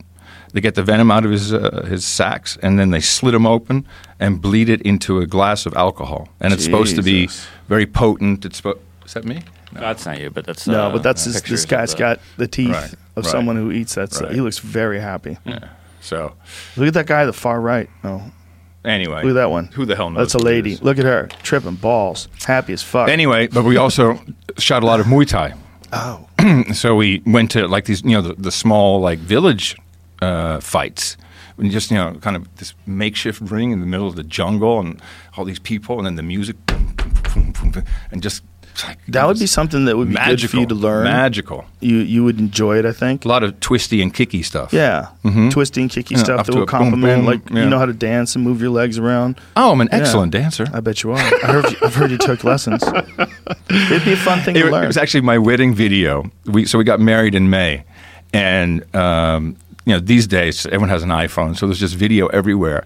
And I look at myself dancing. I'm like, oh my God, this has to stop. This video has to be eliminated. I am actually that guy. I'm so bad. And so I said, let's at least learn to dance some proper dances together, because then I can keep my posture up, my frame. Right. And then it just became, hey, this is kind of fun. We enjoy doing this with each other. Yeah, some people go golfing. Maybe we'll go dancing. Look, if you watch like old Fred Astaire movies, real dancing is very impressive. Oh my God, It's I weird love it. that I went love away. it. Like, yeah. Here's a strange thing. Like, okay, how did that get associated with homosexuality? Broadway, and I love Broadway musicals. Right. And I think that's Is where that it became because associated. a lot of gay guys are in Broadway and they did the musical. Yeah, but if you think about those Fred Astaire type days, like then manly men were doing that. Yeah, that was a really manly man thing. Gentlemen who could strut and they danced around. Remember what I told you? Look at this. And of course we always say Fred Astaire was great, but Ginger Rogers did everything backwards in heels. So right, true, right. Don't underestimate. Well, actually, he's wearing heels too. Yeah, dance heels. I think they're tap heels. Yeah. Her heels are bullshit, though. But women, you're right. At least women back then that didn't was have the days of the yet. crooners. Sinatra and the Rat Pack, and hey, must be such a and pain when in we the could ass. call women broads and dames. Yeah. Hey, Some chicks still like that. yeah. Who's the asshole that made women wear those fucking shoes? Who's the first person that figured out stilettos and high heels? You know why? can't even You know walk why they're worn. I mean, the initial Yes. idea is because of the angle and the pressure, your calves pump up, and that is deemed as more sexually attractive. In fact, I think it's pretty proven to work on men's attraction to women. Red lipstick is also part of the blush you have after orgasm. Blush on your cheeks, all that stuff is sexual, and that's just exploited by a huge industry. Yeah, for sure. It's just weird they talk the chicks into it. The heel thing, especially, imagine if men were all. I love it. If it went the other way. Don't you love it? Don't you think it looks fantastic? I think it looks fantastic. Yeah. I do. But imagine if it went the other way. And if men were the ones who somehow or another by our culture were tricked into wearing stilettos, and the higher the heel, the cooler you looked, the cuter you looked at the club. We have entire swaths of men tricked into putting a noose around their neck every single morning with all kinds of weird shit. At least that kind of looks cool. It's a noose. It is a noose. It's a noose. Listen, you're coming from someone who said I wouldn't wear one because I know if I got a hold of someone's tie, I could choke them to death with it. Exactly. Yeah, especially if it's like a sticky tie. And if it's a Windsor knot, that's some best. dudes have leather ties. That shit's preposterous. What kind of tie? A leather tie? That's preposterous. You have a strap around. You Yeah. literally have a strap A around murder your weapon. neck. The murder You weapon have a is right belt there. around your neck. And But- it's also uncomfortable. Yeah, but it does look cool. Something about it makes it look like you're That's fucking serious. Men get pushed into all kinds of things in Business. commercialism, but that's cool. If you listen to someone who really cherishes a good suit talk about it, then you kind of get it. They're in love. Yes. Yeah. Yeah. Yeah. It's nice. Yeah. Some things. Some people are really into suits. They look at it like an art form. Well, yeah. I mean, there's Guy Ritchie. He had a whole thing. He was telling me about it. He came in with a beautiful suit on. And I was like, look at that fucking suit, man. I told him about the tie thing, and he just shook his head. He's a black belt in jiu-jitsu too, though. Okay. He didn't. He's so not he worried. also makes no sense to do that. Yeah, he's not. Well, it does make sense, but he's like, you're not grabbing my tie. Right. Nope, not gonna happen. Yeah. He's actually a black belt from Renzo Gracie. That guy we were talking about earlier. Yeah, but Guy Ritchie loves Suits. But the way he talks about it, like, you love Suits too. You're like, I get it. Like the way someone talks about like a really well-made, handmade shoe that you got from some Italian cobbler, and you're like, I get it. Right. You're wearing like a piece of art. Like, this is someone's art. Like, yes, it is a boot, right? But it is also, when you see that thing, it reminds you of Italy. It reminds you of a guy who actually made this. Yeah. Sure. Like, there's something fucking cool about that. Yeah. That we're definitely getting away from in this, like someone who can make a watch. Like, if someone makes a watch, like, they're taking all these things and putting wheels in there, or you could just get like a fucking G-Shock. I've had this watch longer than my daughter's been alive, 30 years. It's amazing. And I've tried other watches, but it's a piece of me now. Is it a Rolex? Yeah. It's beautiful. I bought it back in the old MTV music business days. If you were a douchebag, then you had a diamond bezel around it. Ooh. And now this is actually very popular amongst rich women. They're like a thick watch. I go to floss harder. My former New York banker friend. I go to his dinner party, and there's like, oh man, there's like 3 women here wearing my watch. It's like, still looks great. I love it. It's such a classic, but the gold just kind of melts into me now, and it's a part of me, and it's a reminder of a different time. Yeah. When this shit mattered, now I really don't care. But it's beautiful. Thank you. It's a cool thing to have. It's got a lot of sentimentality, right? Yeah. If you go back to the origin of wristwatches, it's amazing how long they've been around. And pocket watches. These motherfuckers figured out how to do that shit hundreds of years ago. They figured out, when did they figure out a pocket watch? Like, what was the year? Because that was the first one. You get it on a chain, you pull it up, and I guess you had to wind it. But the fact that it worked. Like, they put a bunch of fucking gears together in this thing that you carried around everywhere, and it kept time. When both my grandparents died, they died very close to each other. 16th century. Holy shit. Is that a Hamilton? 1510. I can't even see in Nuremberg, Germany. Yeah. Well, wasn't there you go. It's a Peter Henlein. Henlein. Henlein. And he created the first pocket watch in 1510. According to Wikipedia. The Italians were producing clocks small enough to be worn on the person by the earliest 16th century. It'd be weird wearing like a necklace clock. Like Flava Flav. Yeah, I guess. It'd be just like Flava Flav. Exactly, yeah. Do you believe that guy is 60 years old and he's still wearing the clock around his neck? He wants you to know what time it is. He's very serious. I remember those guys back in MTV, man. They'd be they were nuts. They were in the street jumping around. Flava Flav just doing his thing with the clock. It's like, wow, man, that's still your gig. Yeah. Like you were talking about Mark Wahlberg the other day, and I used to tour with him. I had a syndicated radio show, and the stations would put it on if I came and did their summer jam or Summer Jam B59 all summer long out of MTV's Adam Curry, and then they had Marky Mark and the Funky Bunch, Sisters with Voices. Sometimes UB40. It would be cool if they were there. So every weekend I go off to some bad top 40 radio station around the country, and that was what Greg Lawley put together. My buddy in Austin. He and I did that, and he was promoting all the artists. And so Marky Mark and the Funky Bunch. It was. He was just, like you said, like a Calvin Klein underwear model. Cool guy, nice. He seemed to be calm. Didn't cause a ruckus on the road or anything. And we stayed at some pretty shitty places. And all of a sudden, he's like Mr. Hollywood and doing well at it. I like it. And never stopped. No. Like, he started doing well in, like, when, the 80s? Yeah. Right? It's like Will Smith. I mean, we reinvented himself, too. We did Sega Genesis launch parties together. Yeah, he's another one. And he was doing Parents Just Don't Understand. Yeah, I know, right? It was great. Yeah, amazing. That's him. How old was he then?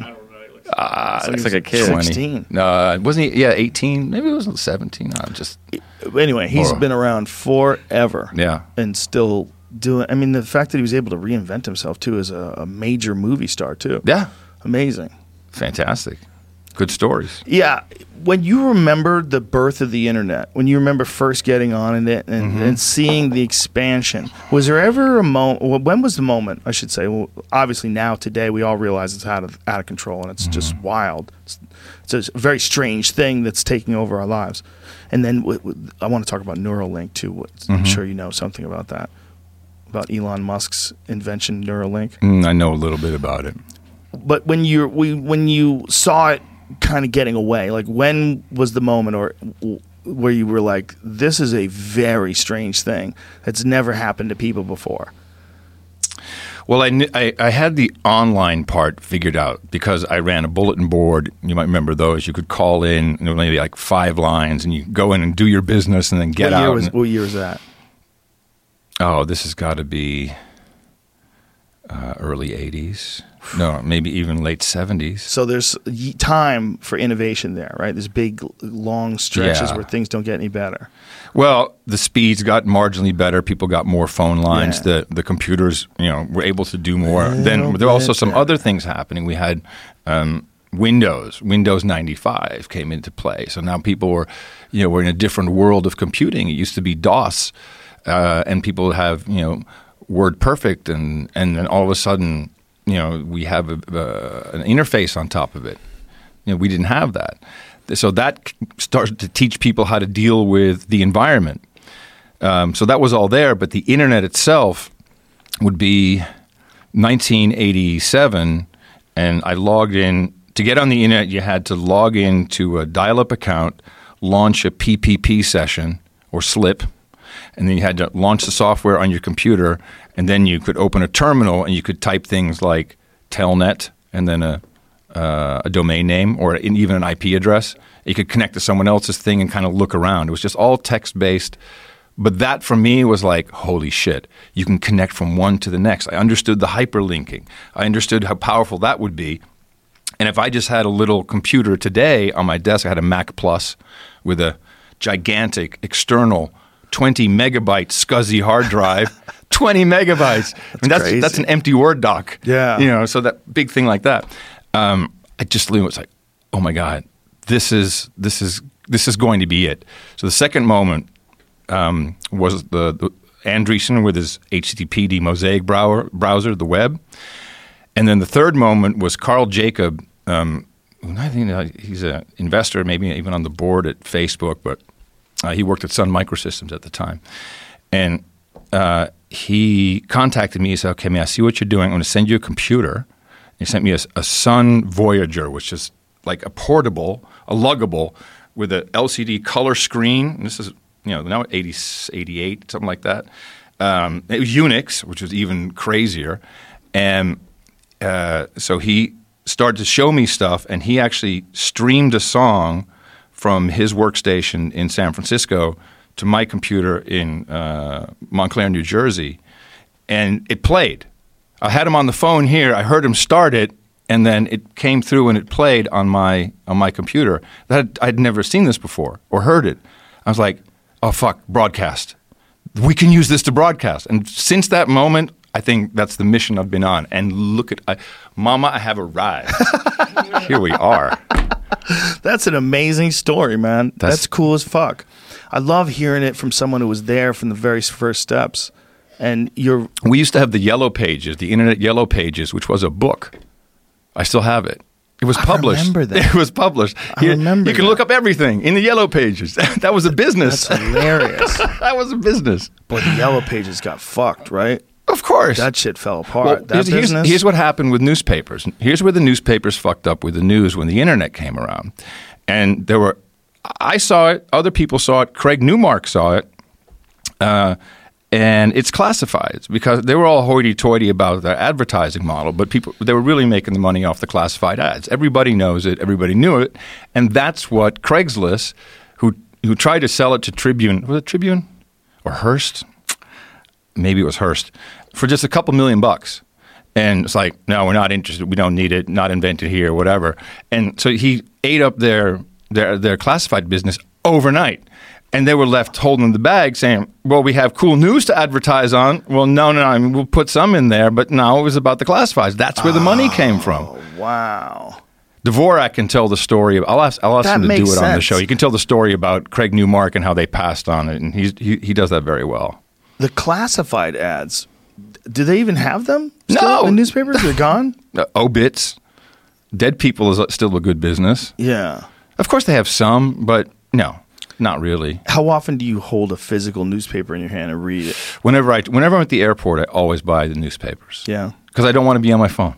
Right, so let me just read the newspaper. Yeah. Yeah. Do you use Android? No.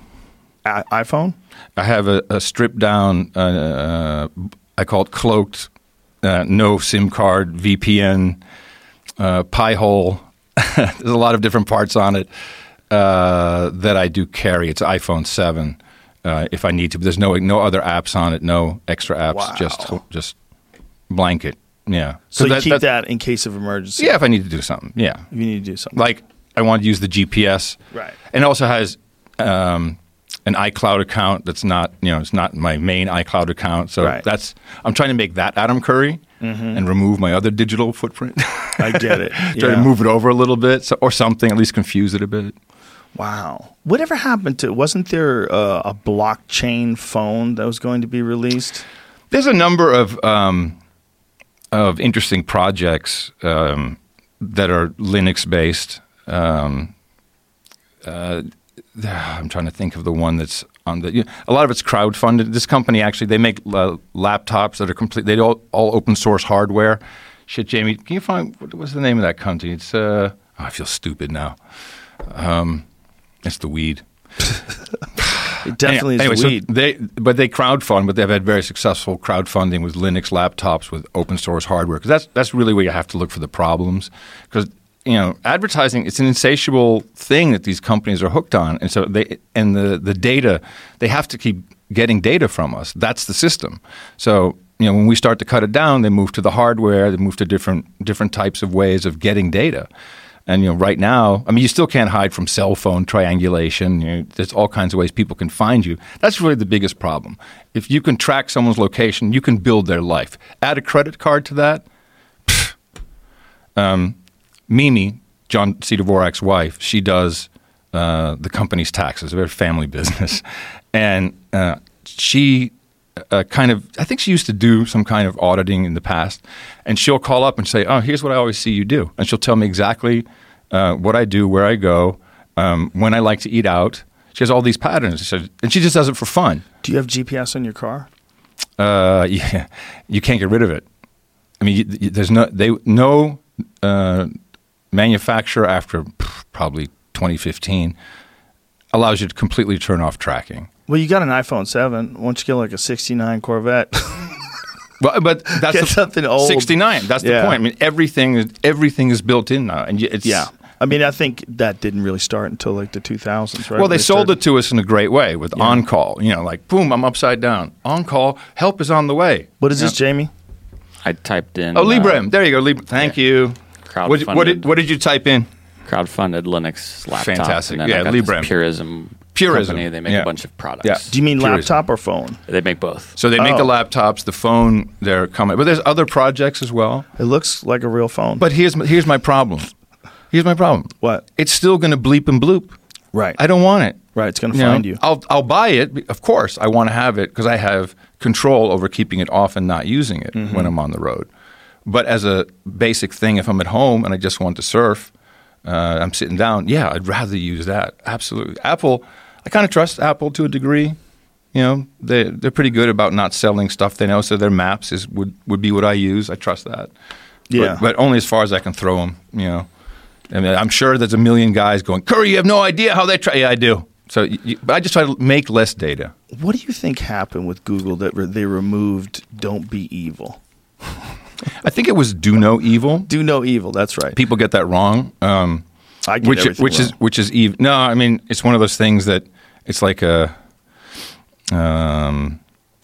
Mandela effect. Okay, right. Like the Bernstein Bears. Yeah, exactly. So it's like Mandela effect. But for whatever reason, well, So these guys who grew up, under the "Don't be evil."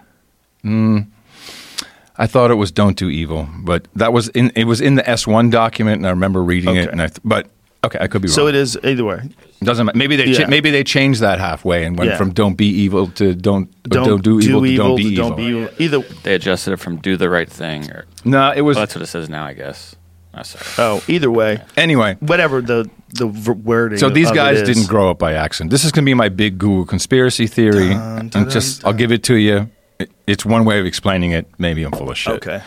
I love a good conspiracy. They had a lot of help in advance. I'm rooting on this conspiracy. Their main boost was the acquisition of Keyhole, and this was you have to know the company InQtel, which is a venture capital company, which is the CIA's, it's not a secret, it's the CIA's, they even say, our CIA venture capital company, and they invest in stuff.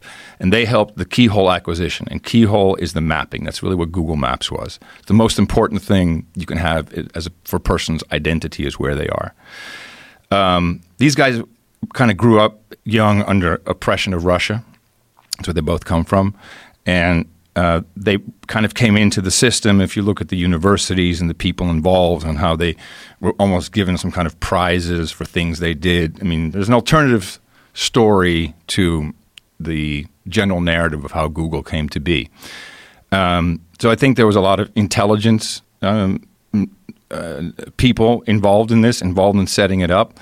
And the psychology of Larry and Sergey, some psychologists have analyzed, and I've listened to a lot of different people, is that they kind of become what their oppressor was to them. Ooh. And it's not really, I don't think they're bad guys, but this is psychosis that happens if you grow up in some kind of stressed out situation. You know, people who have been abused often abuse others. Right.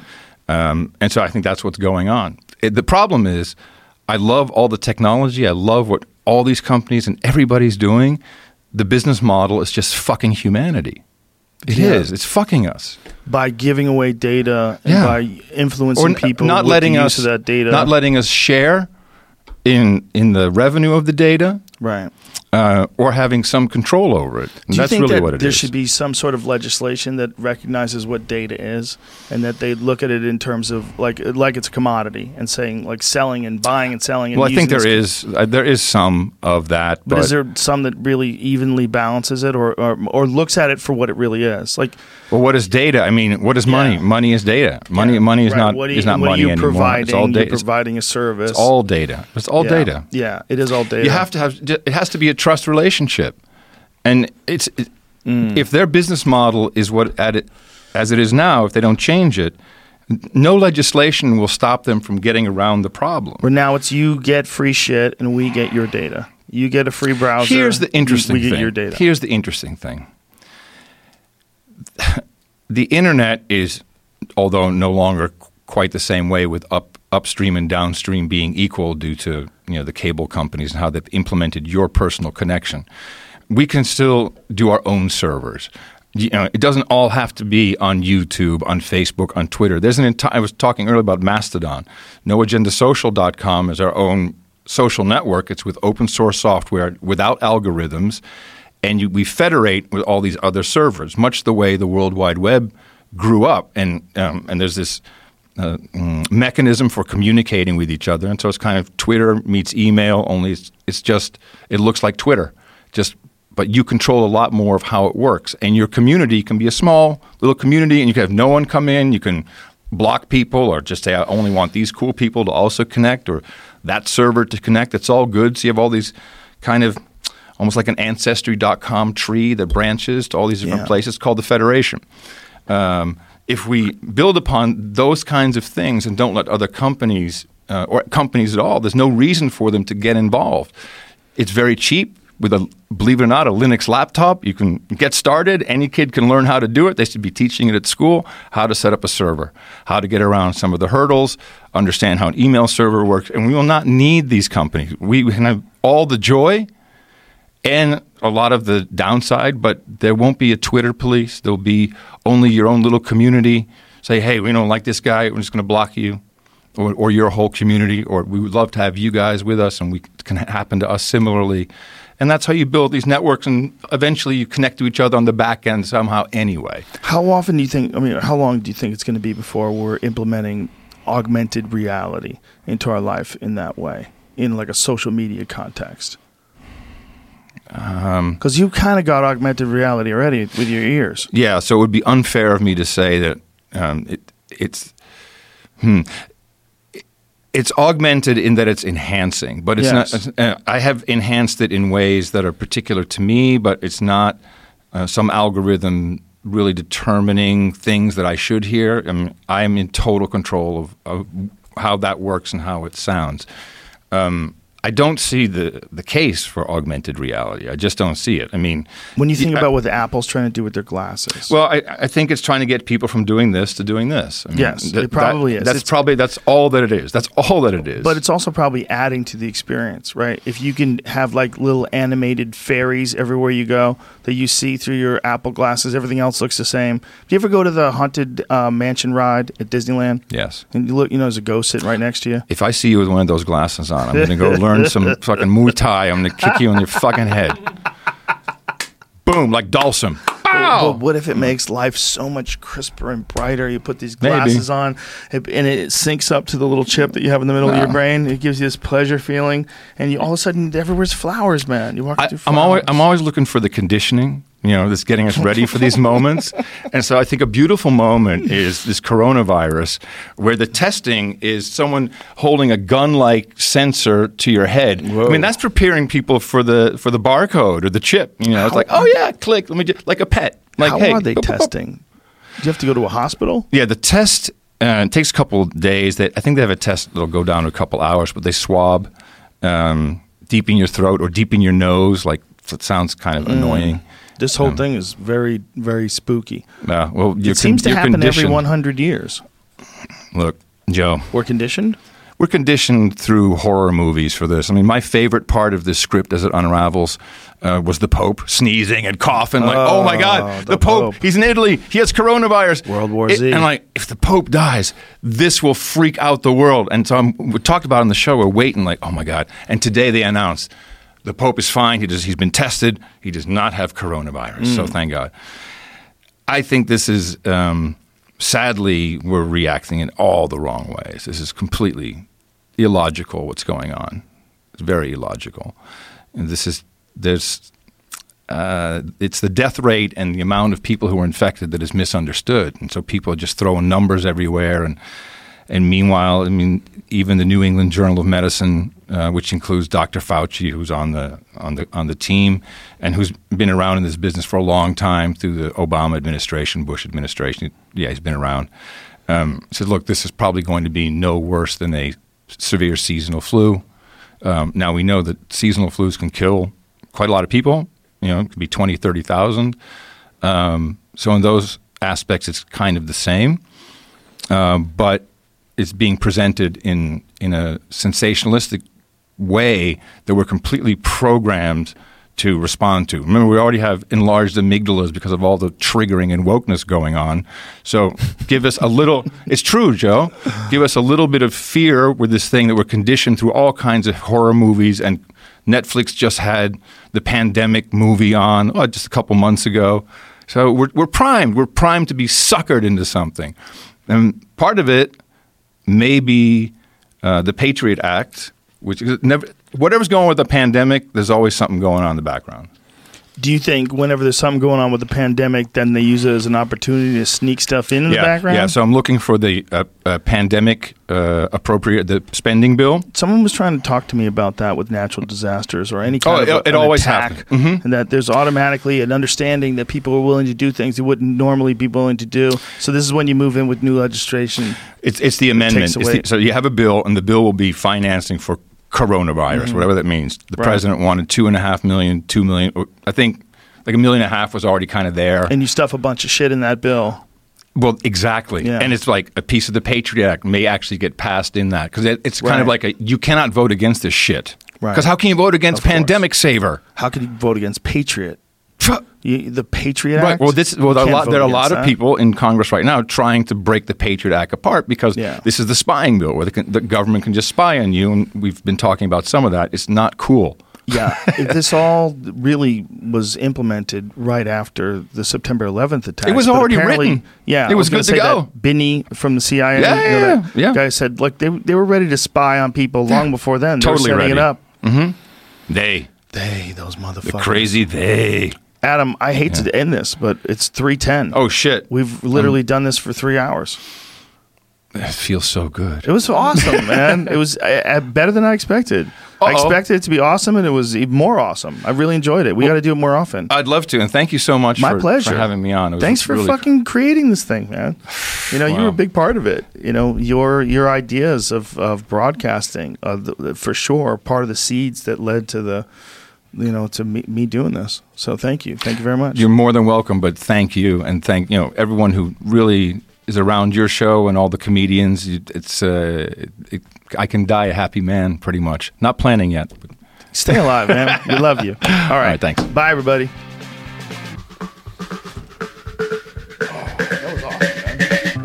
Wow, that was a long chat.